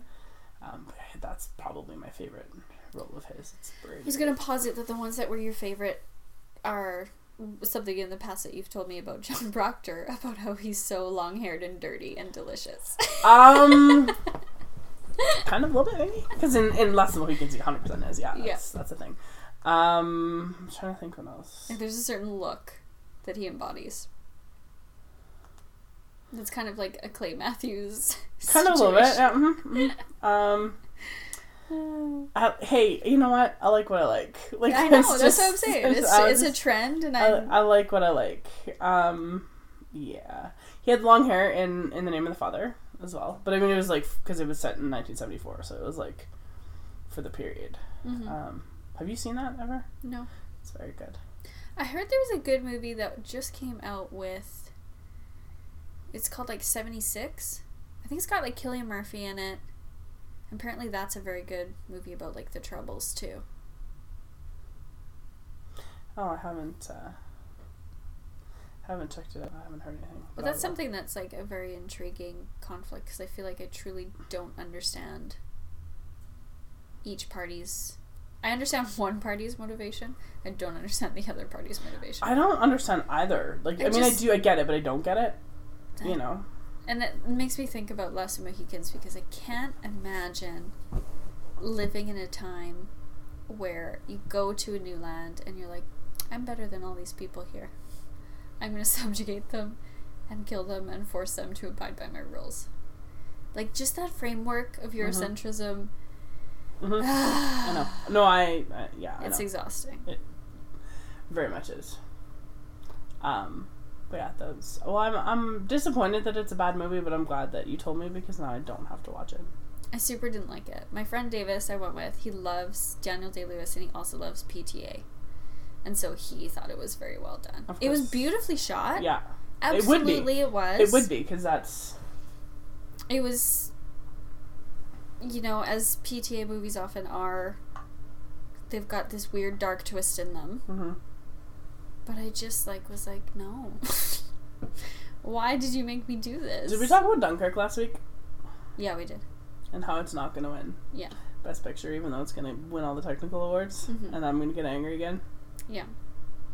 What else did I see? I thought I saw something else that was nominated. Shit. I did notice that Dave Lozo watched 3 Billboards Outside Ebbing, Missouri and fucking hated it. Yeah. I think more than he hated Baby Driver. Which is really quite impressive. Because he really hated Baby Driver. He super did. But no, I saw last night on Twitter his like thread and his reactions to the movie or whatever, and it just made me chuckle. Mm-hmm. Because I don't know if I'll watch it, but like some of the stuff that and it's interesting because I've read some stuff about it, and some of the stuff that he was saying is like some of the criticisms that I was reading, but then other people loved it. Yeah. I know our friend Mike loved it. Yeah. I'm curious. Because I feel like Mike's a very smart man. He's a smart man. Yeah, I thought that was funny. Mm-hmm. That was like the sort of visceral reaction to it. I also watched Blade Runner 2049. And how'd you feel about that? I hated the first one. Like, okay. Like, because I watched it as like a 25-year-old who has seen like groundbreaking film before that film was groundbreaking. Right, okay. Or after that film was groundbreaking. Right. So like, to me I was just like, okay, it's orange. Like, the music is all synth. Like, I don't fucking get it. But I was kind of meh about it last night. But the more I think about it, the more I do quite like it. Mm-hmm. It was so fucking slow. It was 2 hours, 43 minutes. That's like, was Christopher Nolan behind that or what? Like, it was Denis Villeneuve. Interesting. Very long. Oh. But I understand he was trying to match it to the original in a lot of tonal ways. Yeah. The whole time Davis and I, again, watched this with Davis, was trying to figure out, like, what actually is the story that they're trying to tell. Okay. So it kept us guessing. You had to really be an active viewer. And was it supposed to keep you guessing, or was it just not telling the story well? No, I think it had a turn at the end that it really wanted you to contemplate and think about. But it's one of those movies where it has dialogue in it that normal people would never say to each other. Oh. Like, one of the opening lines is something along the lines of, "You're only doing this because you've never seen a miracle." Okay. I was like, okay. And there were a lot of, like, threads to Macbeth in it that I was picking out, which was, like, so not the intent of the film. But the more I think about it, the more I do like it. I just wish it was, like, an hour shorter. Yeah, I find sometimes stuff like that becomes, like, almost self-indulgent in a way. Like, it becomes... And I mean, I love Christopher Nolan stuff. I don't know if you know that. Shocker. But, like, and it's funny because I've thought this about Interstellar, that it's somehow too long, but also I don't know what you would cut out of it. Yeah, that's true. Right? Like, because the story that they told needed the time. Mm-hmm. But, like, it was too long. But I still don't know how to cut out anything from that to make it... Because, like, all of the scenes... Most of them are pretty short when it comes right down to it. Like that scene on, like, the water planet, which is probably my favorite thing other than... Oh, it gives me such anxiety. Oh, I know, me too. Oh. It's so great. But, like... That's only, like, 5 minutes of the film. Yeah. And then the scene, like, the docking scene after Matt Damon blows up the ship. Spoilers, I guess. I don't know. That is great. Like, the Matt soundtrack Damon is awful, as for Matt that. Damon is. Like, everything is so good about that. And, like, how do you cut any of that out? Like, it's so, so good. And so, like, I've thought that a lot. That sometimes, like, long films like that feel very self-indulgent. And then someone pointed out to me, like, well, what about Interstellar? And I was like, I don't get that same feeling. This isn't Christopher Nolan being like, look how good I am at making movies. Yeah, because the problem with Blade Runner 2049 is it's a lot of characters being static and staring. Yeah. You don't need 2 minutes of that. No. Cut it down to 15 seconds of them being, like, conflicted and struggling. Yeah. And then move on. Interestingly, the best actor that I thought was in that movie was What's His Nuts from Dallas Buyers Club. I'm so bad with names. Jared Leto? Yeah, Jared Leto. He was wonderful, I thought. I don't think of Jared Leto as being from Dallas Buyers Club. I knew who you meant, but to me, he's still like Jordan Catalano from My So-Called Life. Like that's the I haven't seen that. That's the frame of reference for me. That's the last thing I remember seeing him in. I know he's got that band. Yes. But he was very good. Rygaz was okay. Harrison was as usual grumbly. Yeah. Cantankerous. Ryan Gosling's an interesting guy because he's a very good actor. He super is. I don't think that he's in things that allow you to show how much of a great actor he is. Half Nelson? I have, yeah. I he's loved so him in good that. in that. That movie broke my heart. At the end. At the end. Ugh. In the bathroom. And then going home. Yeah. Spoilers, I guess. It's from 2006. I don't care anymore. It's that old? Yeah. And the soundtrack for that is so great. Yeah. It's wonderful. But at the end of it, so he plays this teacher who's like this like great teacher. And he teaches history, like middle school history, and his kids love him. And he looks at stuff from their lens and through their lenses. And so he's got like a disadvantaged population. Yeah, and he's so great. He's in New York City and he's teaching, and but he's got a drug problem, and like you don't know about it at first, and then you find out about He's got a serious drug problem. A real serious problem. He's like barely functioning. He's functioning, but he's barely functioning. Yeah. And he ends up in this hotel. At the end. Oh yeah, it's at the hotel. It's at the very, very end, and so like there's this girl in his class, and he's like kind of looking out for her, you know, and she plays basketball, and he's a basketball coach, and he's kind of looking out for her because she comes from kind of a shitty circumstance, and it looks like the people that kind of are her caretakers ultimately, when her mom's not around, are like drug dealers. Yeah. And it's interesting that he's like trying to make sure she's safe ultimately when he like participates in that economy. in that as well. And it turns out that one of his dealers is somebody that she ends up running drugs for. And at the end, he's in this hotel. It's like a Wednesday, like it's not even on a weekend, like it's just a fucking gong show. Yeah. And he's fallen apart. And he's like in this bathroom in this hotel, and his student is running drugs, and she brings him his supply. Was it heroin? Heroin, I think. I think it was heroin. No, it was heroin. No, it wasn't cocaine. Yeah, it was heroin. It was heroin or meth? I think it was heroin. I think it was heroin. And she brings him his supply. Yeah. And like just the look on his face. And hers. And when she sees him and he sees her and like realizes who this is and has seen him in this state. Like it's just all of the shame and all of like he said so much in that like 4 seconds. It was incredible. Yeah. And then it ends quite well. Where he's like cleaned up his shithole apartment, and like the impression is that he's sort of moving on, working through his problem or whatever. But it's so good, and he was so good in that. He's wonderful in it. He's good. He's wonderful in Crazy Stupid Love. Oh, he's totally is. He's phenomenal. It's so funny when he pulls his ring off to punch David Lindhagen in the face. Yeah. That's like maybe my favorite thing that happens. He's like, David Lindhagen? This is David Lindhagen? Yeah. Fucking wax him. But it's so funny how Gosling is so good at playing the piece of shit and then also the alpha male. Which is so hard to do. And like everything in between. He's so good. He really is. I just wish he was in more stuff that like highlighted some of that ability. Yeah. So there's a miniseries on right now. I think it's on HBO about Waco. And Taylor Kitsch is playing David Koresh. It's like a 6-part thing. And I saw some stills from it like months ago when I heard about it, and he lost a bunch of weight for it, and like, you know, and then so there's a GQ interview that someone sent me that he was in, and the comment of course for him from Friday Night Lights, he doesn't, like, as Tim Riggins, doesn't say much, and that was always his thing, like he just didn't say much. And but apparently Taylor Kitsch in real life is very talkative. And we've seen him on like Strombones. Yeah, but like all the time, he's very talkative, and the girl that was interviewing him was kind of surprised by that because he's, you know, he doesn't project that image. And he said that when he was doing Friday Night Lights, that one of the things that he did a lot of times was just like toss out dialogue. He's like, no, I'm not saying that. Oh really? And he'd be like, Riggs would never say that, so I'm not gonna say it. And so then he would just like, there'd be a look. Yeah. Or he'd mutter a couple words, and that would be it. Like, he wouldn't say the dialogue. And it just worked for the character that they were trying to create. But he's another one, and he talked about how John Carter, like, almost ruined his career. Oh, for sure. And it wasn't his fault. No. Because he was fine. The movie sucked. Yeah, and I think that movie, too, was a lot of micromanagement and mid-production changes. Well, and who is it that directed? It was the guy that directed it. It was the guy that did like WALL-E, right?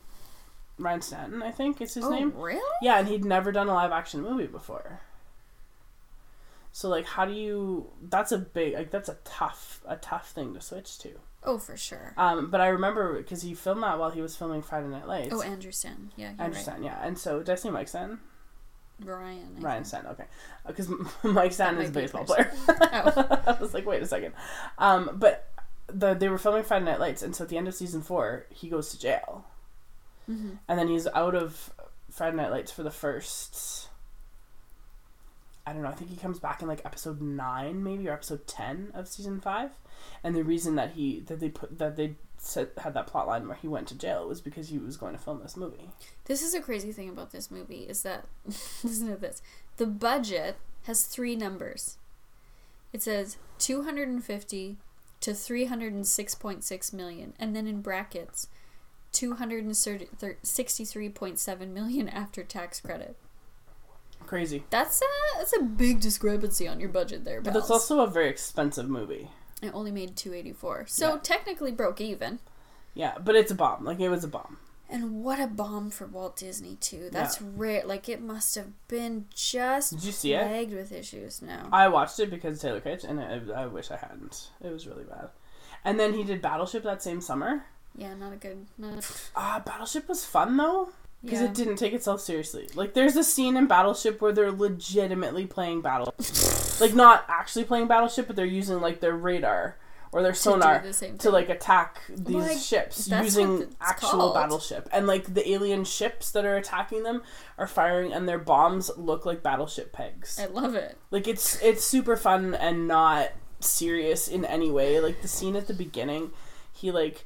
meets Brooklyn Decker and thinks she's really hot, and he's super drunk, and she like comes into the bar where he is and wants a burrito, and the guy behind at a bar? That's your first problem. But that's what she wants, and the guy behind the bar's like, no, the kitchen's closed, whatever. So Taylor Kitsch's character like gets the idea to like go across the street to the convenience store that's of course closed, so he like breaks in like through the roof and like falls through the roof panel, lands on a shelf, shit everywhere, so that he can get her a burrito. So he can get her, and then he comes out of then he unlocks the door to come out with the burrito in hand, and then he gets like tased by the cops. Oh my god, it's amazing. That sounds amazing. It's phenomenal, and that's how it's. And then the next morning, the scene like it switches the next morning, and he like wakes up in an ice bath that his brothers put him in to like sober him up and steal his kidneys. Well, but he's of course like he's naked, but but he's shirtless, and then again I'm like, well, all right, I'm sold. Like, I don't need any more than this. I loved it. It was great. It's so bad, but I love it. Another like so bad but loved it is I also watched last night Geostorm. I kind of wanted to see that, and I never did. I love a good disaster movie. Like, show me sweeping tornadoes destroying Moscow, like, all fucking day. Like 2012? Did you see 2012? I did. Or The Day After Tomorrow? Day After Tomorrow, one of my fave disaster movies of all time. So good. Because they do not cinch out on the disaster part. No. At all. No. They fuck shit up, and then it's up to the humans to survive, right? Yeah. That was the problem with Geostorm. Not enough fucking shit up. Oh, interesting. They were really trying to pound home this relationship between Gerard Butler and his brother. Couldn't have cared less. When they started talking to each other, me and Davis started talking to each other. Because it was like, they could be saying anything here. We can mute right now. It doesn't matter. Show me the tsunami destroying Dubai again, please. Oh, now I just really want to watch Day After Tomorrow again. It's so good. Yeah, I could watch that. It's a good one. It's a fun movie. That should be our next one. Our next live watch? Yeah. Okay, love it. Into okay, cool. So let's go to questions. It's been an hour and a half. Okay. We had zero plan, and we've just rambled. We started talking about the Oilers and Slava Voinov, and then the All-Star game, and then Daniel Day-Lewis. And then Swaddling Babies. And Daniel Day-Lewis and Phantom Thread, and Alas the Mohegans, and how it's not problematic that he's a white guy who like lives with the natives. Mm-hmm. And then now we're going to do a live commentary of Day After Tomorrow at some point in time. Love it. Look at us go. Look at us go. You had some questions from Larissa. Did you not? I have one from Malcolm that I really like. Okay. He and his wife are watching The Crown. He says, Princess Margaret likes emotional horse rides through the countryside. What's your favorite emotional activity? Emotional horse rides? Oh, that's fun. I like that. My favorite emotional activity is eating.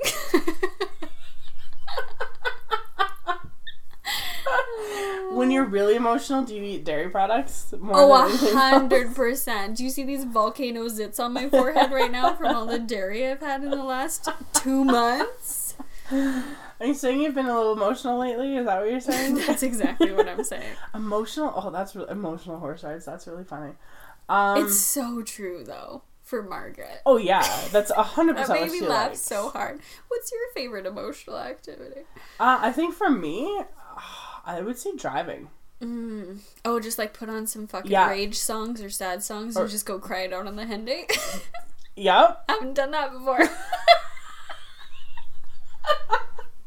I have like specific playlists for it. Oh, for sure. Depending on the mood, and like sometimes when I go out to take pictures, because I go to Elk Island, and so it's like 45 minutes. Yeah. And sometimes I'll listen to podcasts or whatever, or sometimes I'll listen to like the Hamilton soundtrack or whatever. And I was just gonna say Hamilton's great because at certain points you're like, yes, angry, singing along, burn this motherfucker down, and then at the end you're like, but why? Like you just start crying. So the first time that it made me cry, I was coming back from Banff, maybe I want to say, because I was in Calgary, and I hadn't stopped in Calgary, so I must have been coming back from Banff.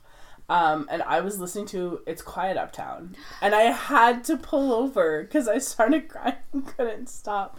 And I'd listened to the soundtrack before, but it had never made me cry. And then later that day, when I got to whichever, is it Best of Wives and Best, is that what it's called? Whatever, when he like leaves, and that little hitch or whatever in his voice, I'm just like, oh no. And then at the end, I'm just like, oh my god, what is happening to me? So I know when I see it, I'm gonna need a bag full of Kleenex. Yeah, you need just come in with a box. Yeah. Just be like, I'm prepared, you guys. Yeah.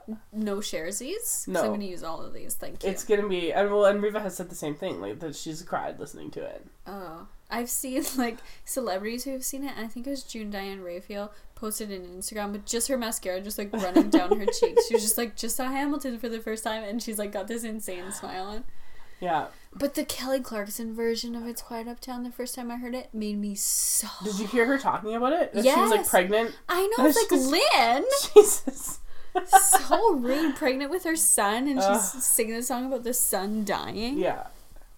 And the forgiveness. Oh, I can't even talk about it. But like, and apparently, Jess texted me the other day, and apparently Come From Away is... Oh yeah, I've heard that's on tour. very good. Oh, no way. They're touring like in the fall, so we should do that. That would be wonderful. Watch it at the same time the fucking Oilers are in Sweden. Well, it's not the Oilers that we're going to see in Sweden, Megan. That's true. Let's be clear about this.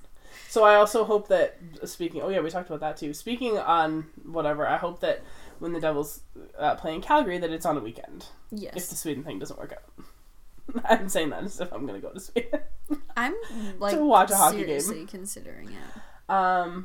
Yeah, I think for me, emotional driving is probably because I'm by myself, and I have like different playlists. It depends on my mood. Yes. I will listen to Adele. I will. Oh, of course. I will listen to Celine Dion. Oh, of course. Right? Like I will listen to. I don't really have any angry music though for driving. I don't really need it. It's mostly just sad stuff. But sometimes when I go take pictures, like I'll that's why I'll go.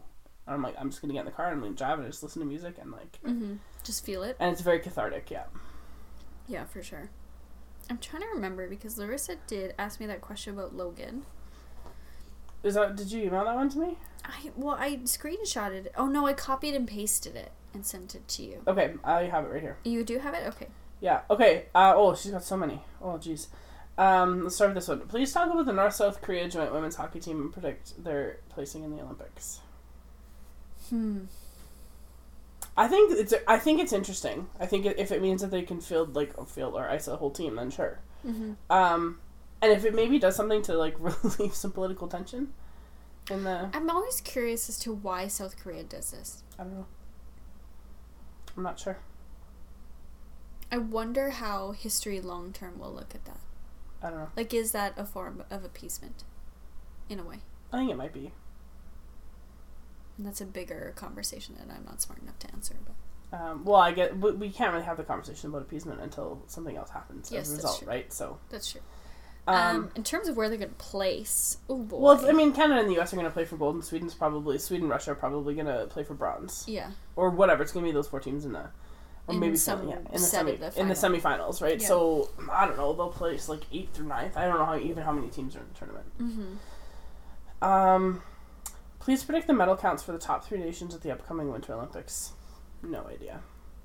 I think Canada will do fairly well, all things considered. Mm-hmm. I think they'll probably be up there, but I don't know. The problem with Canada at the Olympics is generally the team that we send is eclipsed in numbers by other countries. Yes. Like Russia's going to send like fucking 370. No, they're not though. They're because not? No, Russia's doesn't have an Olympic team. Oh, right. It's like Olympic athletes from Russia, and so it's all very complicated. So Russia's not going to have a big team. So that may change things. The States will have a big team. Yeah, they send like 275. But Canada does very well in Winter Olympics. We tend to comparatively, and there's fewer sports in Winter Olympics, so the medal counts are always lower. And what I found, especially like what we were so happy about in the Vancouver Olympics, is it was our most amount of goals, but it wasn't actually our like highest medal count either. So I think that's great that we're like getting maybe second and first in the events more. Yeah. But that might come at a cost as to our overall medal count. Yeah, but at the end of it all, like, I don't know. The only Olympic, so there's another question that someone sent on Twitter, and I don't remember who it was, but they're like, what are you most looking forward to? Oh, women's hockey for sure. Women's hockey and ice dancing. Oh, God. They're gonna, I'm so excited for ice dancing. That program that they skated at the Nationals was like, it's incredible. Holy shit. It made me cry. They're so good. Did you watch it? I didn't see the whole thing. Okay, well, we're gonna watch it. We'll watch it here before you go. Yeah. It was the very end. Like, I burst into tears. Yeah, they're so good. I know. And they've gotten so much better since they won the Olympics 8 years ago. Like, that's the incredible part, is that they've, like... Yeah, we're on a brain tangent because we haven't actually named who they are. Oh, yeah.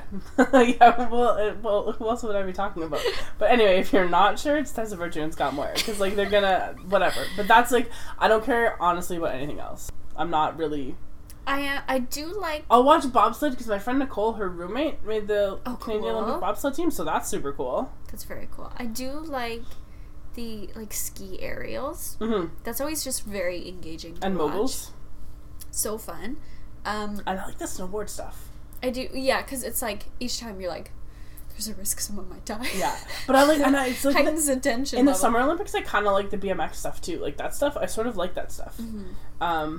I don't really like watching X Games, like, that's not really my jam, but I do like in the Olympics, and part of it is because it's very accessible. Yeah. And it's not like bobsled where you see, like, 19 different camera angles down the track, and you just see the sled just, like, slide by, whereas you see the whole race. And I like stuff where you can see the whole thing kind of all at once. Yeah, which is why I don't like the very static sports. So curling, not interested. I don't like curling. Not interested in like the cross country ski or the Norwegian team in their pants. Love anything that heightens the drama. Sure. Their skip.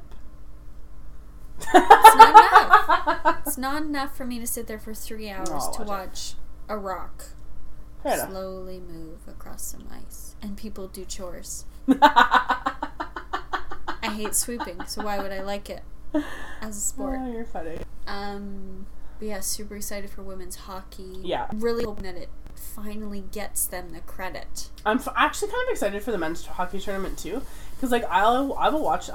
Over Christmas, like I always watch the Spengler Cup. Yeah. And this is kind of like that, right? It's that caliber. It's guys that are good hockey players, but they're not quote unquote the best, and that's fine. I think it's good. I think it'll be good to see. Old pal Gilbert Brulé. Ben Scrivens. It's like a bunch of ex-Oilers on the Canadian Olympic team, which tells you a lot. And who's like the old flame? About how the Oilers did things. Oh yeah, recent years. Totally.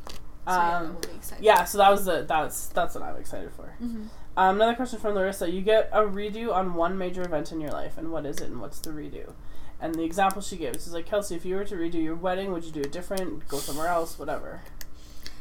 I do it in the same place, but I do it in secret and no one would go. That's what I would do. That's fair. Yeah. I don't know what I would do. When you sent this to me on Tuesday, and I thought about it then, and I still don't think I have a... I think there's certain situations where, like, my husband and I have had opportunities to, like, live elsewhere and not be so tied to Edmonton. Yeah. And now that my dad's doing that at, like, 61 years old, he's moving to Norway for an amazing career opportunity. I'm like, damn, why didn't we jump on those chances while we had them? So maybe that's something that I regret.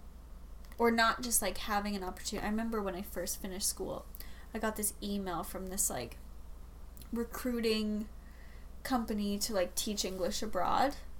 And it was in, like, Manchester. Not, like, teaching English abroad, but, like, Canadian teachers working abroad was the point of it. And I was like, well, I could have done that for a year. My husband and I were just dating then. We could have made it work. You know, like, why didn't I just take the risk? Have a life experience. Mm-hmm. Well, see, and, like, for me, like, part of it because I'm not tied down, like, I have a job here, and I'm tied to my job, but I like it, so it's fine. Yeah. But, like, when I was like, I really hate this, I'm gonna go to school in Ireland, I just did. Like, there was nothing... to hold you back. I would maybe do that a little bit differently, and I think, actually, maybe that's the thing. I wouldn't, like, redo going. I wouldn't reconsider it. I would still do the program that I did, but I think I would have maybe gotten a job... While you were there? While I was there, to, like, help offset some of my costs. And, like, maybe, like, one day a week in a coffee shop. Like, I didn't need a lot, but just enough to, like, pay for groceries. Just have a little bit of spending or something, money. You know. I mean, I had spending money, but I spent all of my money, right? Yes. And so... Right. Just do something a little bit different, and maybe do a little bit different traveling while I was over there. Yeah, but, like, sure. You know. Whatever. And just there's been a lot of things in our life that we've said no to because they would have been, like, too big. Yeah. I'm just like, who fucking cares? Well, like, this trip to New York City that we're going on with choir, like... Yeah. I remember Reva and I were having this conversation when they first announced it. I was like, oh, that sounds so expensive. And it is expensive. It's like $3,200 for 5 days. Which is very expensive. That's for 5 days. That's very expensive. But yeah. a large part of that cost is, like, the actual cost of performing at Carnegie Hall and the licensing and the performer, like, the orchestra. We're paying for an orchestra. Okay, right. So that's all part of it. Because, like, we weren't invited to Carnegie Hall. Like, it's a different kind of thing. Yeah. We're still singing there, so that's super cool. But then we were like, wait a second, when the fuck else are we going to get a chance to sing at Carnegie Hall? So why not? So let's just do it, right? And, you know. That's what I'm trying to reframe my idea about money. Because I think our parents think about it as, like, you have to save. You have to have money for a rainy day. And I feel like for our generation and the generations that come after us, every fucking day is a rainy day. Mm-hmm. And so we need to reframe that about, like, why not? Money is just money. Like, if money's not allowing you to do experiences and live a full life, then what's the point? Well, and, like, my parents are at the point where, like, they're, you know, we joke about how when they die I'm going to get all their stuff anyway because I don't have any siblings. Oh, yeah. Like, you know, it's just, like, a kind of semi-lighthearted joke. But at the same time, I kind of want them to spend it. Like... Yeah, for sure. You know, like, whatever there is. But, like, don't hold on to it. Just for me. Just that's ridiculous. Yeah. I do fine. Yeah. Which is why, like, when my dad got this opportunity to go to Norway, he's like, well, I'm going to be gone for 3 years. Like, we might not see each other all the time. I was like, yeah, but you're going to be in Europe. Yeah. like, think about that. You can go travel to your homeland of Austria and actually see it. Like, go. Yeah, no kidding. And you're just going to be there. And just be, yeah. So, yeah, maybe you're right about money. Like, that reframing of things. But I think if I would have gotten a job while I was in Ireland, just had a little bit of spending money, it would have just made things a little bit easier when I came back. But, whatever. And Larissa's last question. The Razzies were released this week. If you haven't seen them, then good. What are your noms for worst pick, worst actor, and worst actress? I've admittedly not seen a whole ton of movies this year. Suicide Squad was in 2016, right? Correct. So I can't nominate that again. No. Because it was so bad. Okay, so oh, yeah, that was in 2016, too. I'm going to say, unfortunately, worst actor goes to The Snowman and The Snowman. Okay. Fair. Harsh, but fair. Worst actress is... Oh, God, what was it? I've seen a lot of bad movies with Davis this year. Shit. Honestly, I think it was the woman in Phantom Thread. Really? I really didn't like her. Interesting. But this is when it gets confusing because I didn't like her as a person. which doesn't necessarily mean that her acting was bad. Right, okay. No, I'm going to give it to the supporting actress in The Circle, the Scottish girl who's in Jumanji. Okay. Fuck, what's her name? I don't know. She's also Amy Pond on Doctor Who. She was real bad in that movie. Is it Karen Gillan? Is that her? Karen Gillan. She's in Avengers, right? Or Guardians. Yeah. Which she'll end up being. Yeah. Gotcha. And then worst film, gonna say The Snowman. Yeah? Yeah. Is to the point where I just like think about it and laugh. That's how bad it was. Okay. I watched, unfortunately,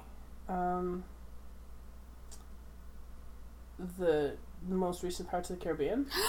Oh, it was so bad. I watched it over Christmas. It was real bad.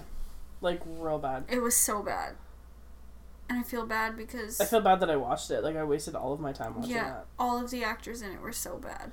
And I haven't seen it, but I'm assuming Transformers was awful, too. Mm-hmm. There's no way it was good. Anyway. I think... Who was it that was the... It was a real step down for him to play the ghost pirate. I want to say Benicio del Toro. No, but it's not him. Javier Bardem. Javier, what are you doing, man? Yeah. He was nominated twice for the Razzies this year. Once for Mother and once for Pirates of the Caribbean. What I appreciate... Which is so crazy, because like 10 years ago he won Best Actor for No Country for Old Men. I really didn't like that movie. Have you read the book? No. The book's better. I have this thing... The narrative style of Cormac McCarthy does not translate well onto screen, I don't know. And I've read The Road and really liked that movie, or the book, and then the movie was not good. So yeah. I get that. What I think that I don't like is Coen Brothers movies. Because the only one that I've liked is Fargo. Have you seen Burn After Reading? Yes. I fucking love it. The sex chair was a bit much. Oh, no, that's... So I was at my mom and dad's house, and it was on, and my dad and I were watching it, and I forgot about the sex chair, and then it happened. My dad just about died laughing, like, which I thought was... It's an alarming visual. It is. Because don't you see it in motion? Yeah. And I was like... My dad was crying. He was laughing so hard. It was great. Because what year did that come out? 2008, I think. Okay, 8 or 9. Really? Yeah. But I love that movie. Brad Pitt in that movie is he's perfect. He is. And of course his name is Chad. Of course his name is Chad. Yeah, I didn't and John Malkovich, like, I haven't seen that movie probably in 5 years, and I cannot imagine anyone other than John Malkovich in that role. Yeah. He's very good. He's a great actor. Yeah, it just didn't really resonate for me to see more than once. I feel like in the moment I really liked it. Did you see The Men Who Stare at Goats? Yes. I liked that as well. That wasn't Coen Brothers, though. Yes, it was. No. Pretty sure it was. Uh-uh. Who was it then? No way it wasn't them. I'm pretty sure it was. I love that movie that the only rock they hit in the fucking desert is a rock. Oh, it's so good. That is a very funny movie. Very bizarre. But now I'm like, ooh, Kevin Spacey. Do I want to like that movie? It's just hard. That's a book. That's not what I want. The movie. There is a book, yeah. There's a book. Because I remember when Ewan McGregor... Oh, no, it wasn't. It wasn't the Coen. I thought it was. Knew it. I was convinced. I remember that movie being marketed, and the only thing I remember about it is when Ewan McGregor went on Craig Ferguson, and he was like, so tell me about this movie that you're in, because it sounds ridiculous. I miss you, Craigie Ferg. You were the best. He really was. Every once in a while when I really need a good laugh, I watch that clip of the time that Jeff Peterson made him cry. Yeah. Oh, it's like once a month. It's so funny. I feel like that's what keeps me on like an even keel in terms of mental health. So funny. Okay, we have other questions from our Twitter account. What about the one about Logan? Was that... Because she wanted that to be said on the pod. I don't know. Did you send that to me? Yeah. I don't think you did. That's when I copied and pasted. Did you send it to me in a text message? I think so. You ask a question, I'll find it. Okay. Okay, we have. Okay, so that was Amanda's question. P.S. about the events other than women's hockey. Oh, okay. I thought that was theirs. Okay. If you could make this is a good one. If you could make your favorite feeling / emotion into a perfume, what would it smell like? Oh God. I don't know about the favorite feeling or emotion, but I know I bought a candle when I was in Nova Scotia, and the name of it is Sea Smoke, and it smells kind of like salt water and like fog? Kind of, and it's great. It just smells like being on the ocean, and that's it right there. My favorite emotion? Or feeling, yeah. Like how would you bottle it? Oh my God. I have no idea. This is more than... My brain is not very abstract. This is more than my processing capabilities can handle. Oh. I feel like whatever it is, because the scents that I really like are lemons and oranges. Okay. So it would have to be like a very pungent citrus. Probably like the favorite feeling or emotion is a laugh hard enough to make you snort. Okay. And that would be a very strong lemon scent. Because it like jars you. Okay. You know what I mean? I like that. That's like kind of that. what I'm That's thinking. good. I got the question from Larissa. Okay. It says at the end of Logan, when he's dying and says, spoilers for Logan, and says, so this is what this feels like. She said, do you think he means death or happiness? Oh, right, yeah, we did talk about this. I think... The talking that we did was you saying your answer. Yeah. And then me ignoring it. I think... Yeah, okay, I remember now. I think it means that he, like, is free, finally. I don't think it's death or happiness. I don't think he's happy about it. Because he's just found an actual meaningful connection. Purpose. That now is ending. Yes. So I don't think it's I don't think there's happiness in it. No. But I think it's the notion that he's like freed from the burden of... God, that movie's so fucking good. I'm like almost crying thinking about that ending. I know, that ending is beautiful. And I know some people were pissed that that movie was not nominated because even just screenplay or cinematography was great. But also Patrick Stewart is so good in that movie.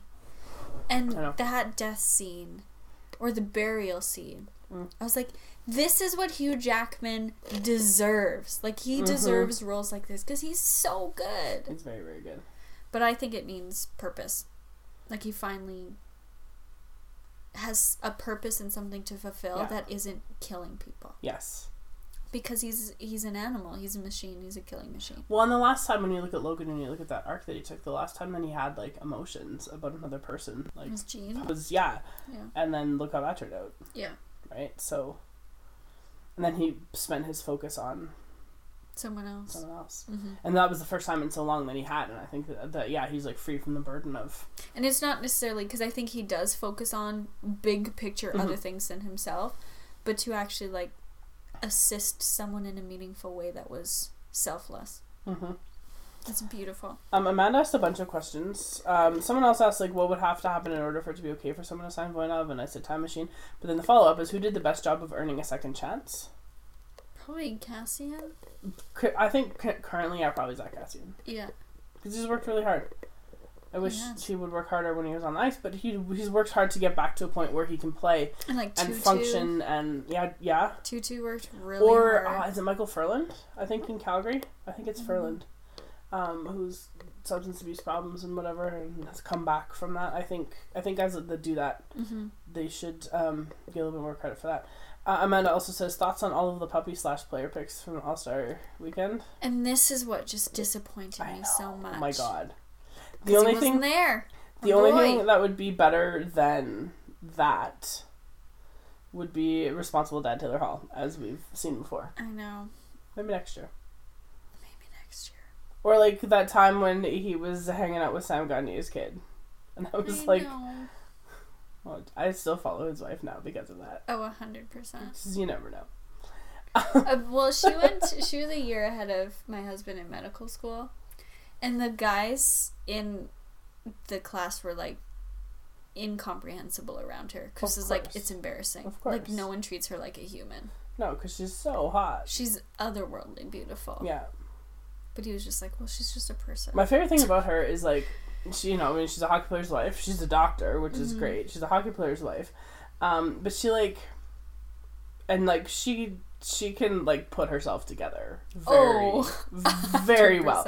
But I also appreciate on her Instagram that there are pictures of her, like, makeup free with vomit on her shirt because the baby, you know, spat up. I appreciate that because she is a real person. Yeah, for sure.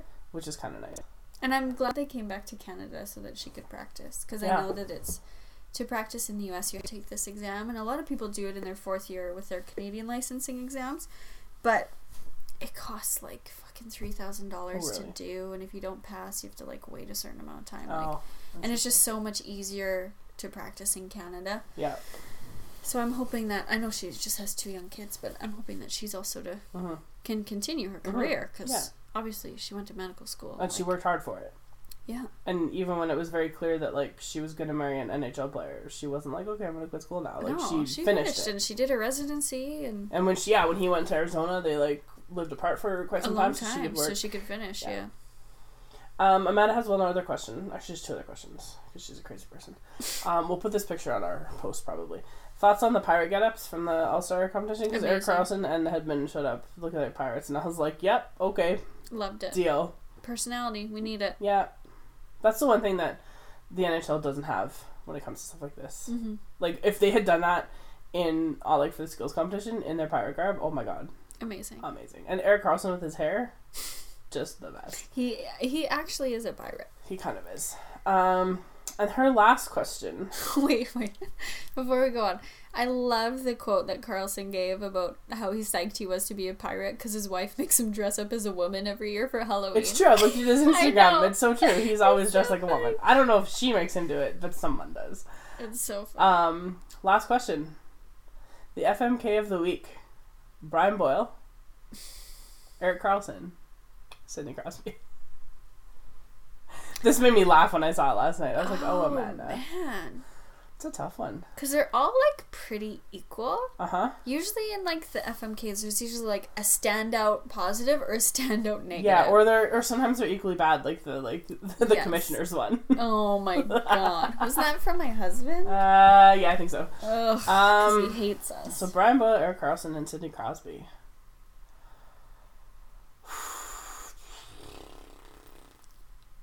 I don't know. Because, like, is it rude to kill Brian Boyle because he's got cancer? And I feel like that's kind of I feel like this is dicey territory. And I feel like, to be politically correct, you're gonna have to marry Brian Boyle. I think it's the safest option. Why is that? I do not want this to be the thing we get in trouble for.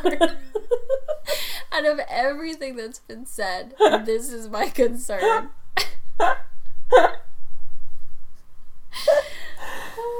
Oh, if she'd have, like, taken, I don't know, Erik Karlsson out of that and thrown Jamie Benn in there, it would have been so easy. Oh, it would have been so easy. Just kill Jamie Benn. Yeah, oh, for sure. Which is why I think you have to kill Erik Karlsson.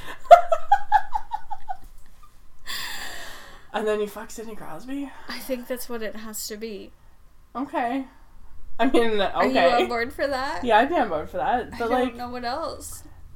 But, Amanda! You see the quandary that we're in. It is a moral quandary. It is a moral quandary, because they're all, like, good dudes. Yeah. You know? It's not like she threw in Patrick Kane to make it real easy. You know?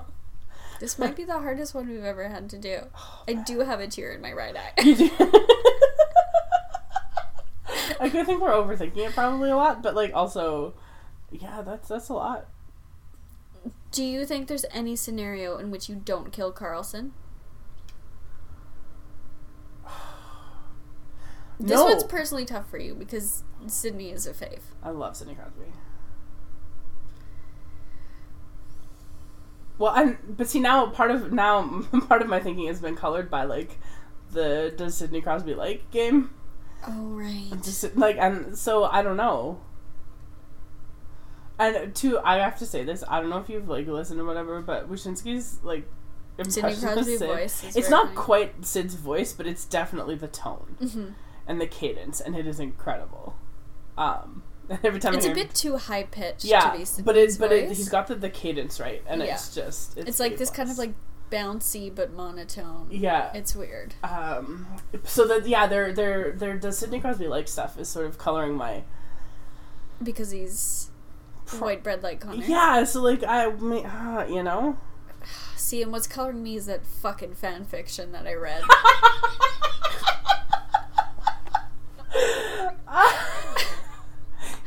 That's just never. Holy shit! I'm never gonna look at him the same way again. Shit. It was. I had shared like a screenshot of the summary with like Jess and a couple other people, and I sent it to you, and you were like, send me the link, and so I did, and I can't believe you read it. No one else read it except for me? As far as I know.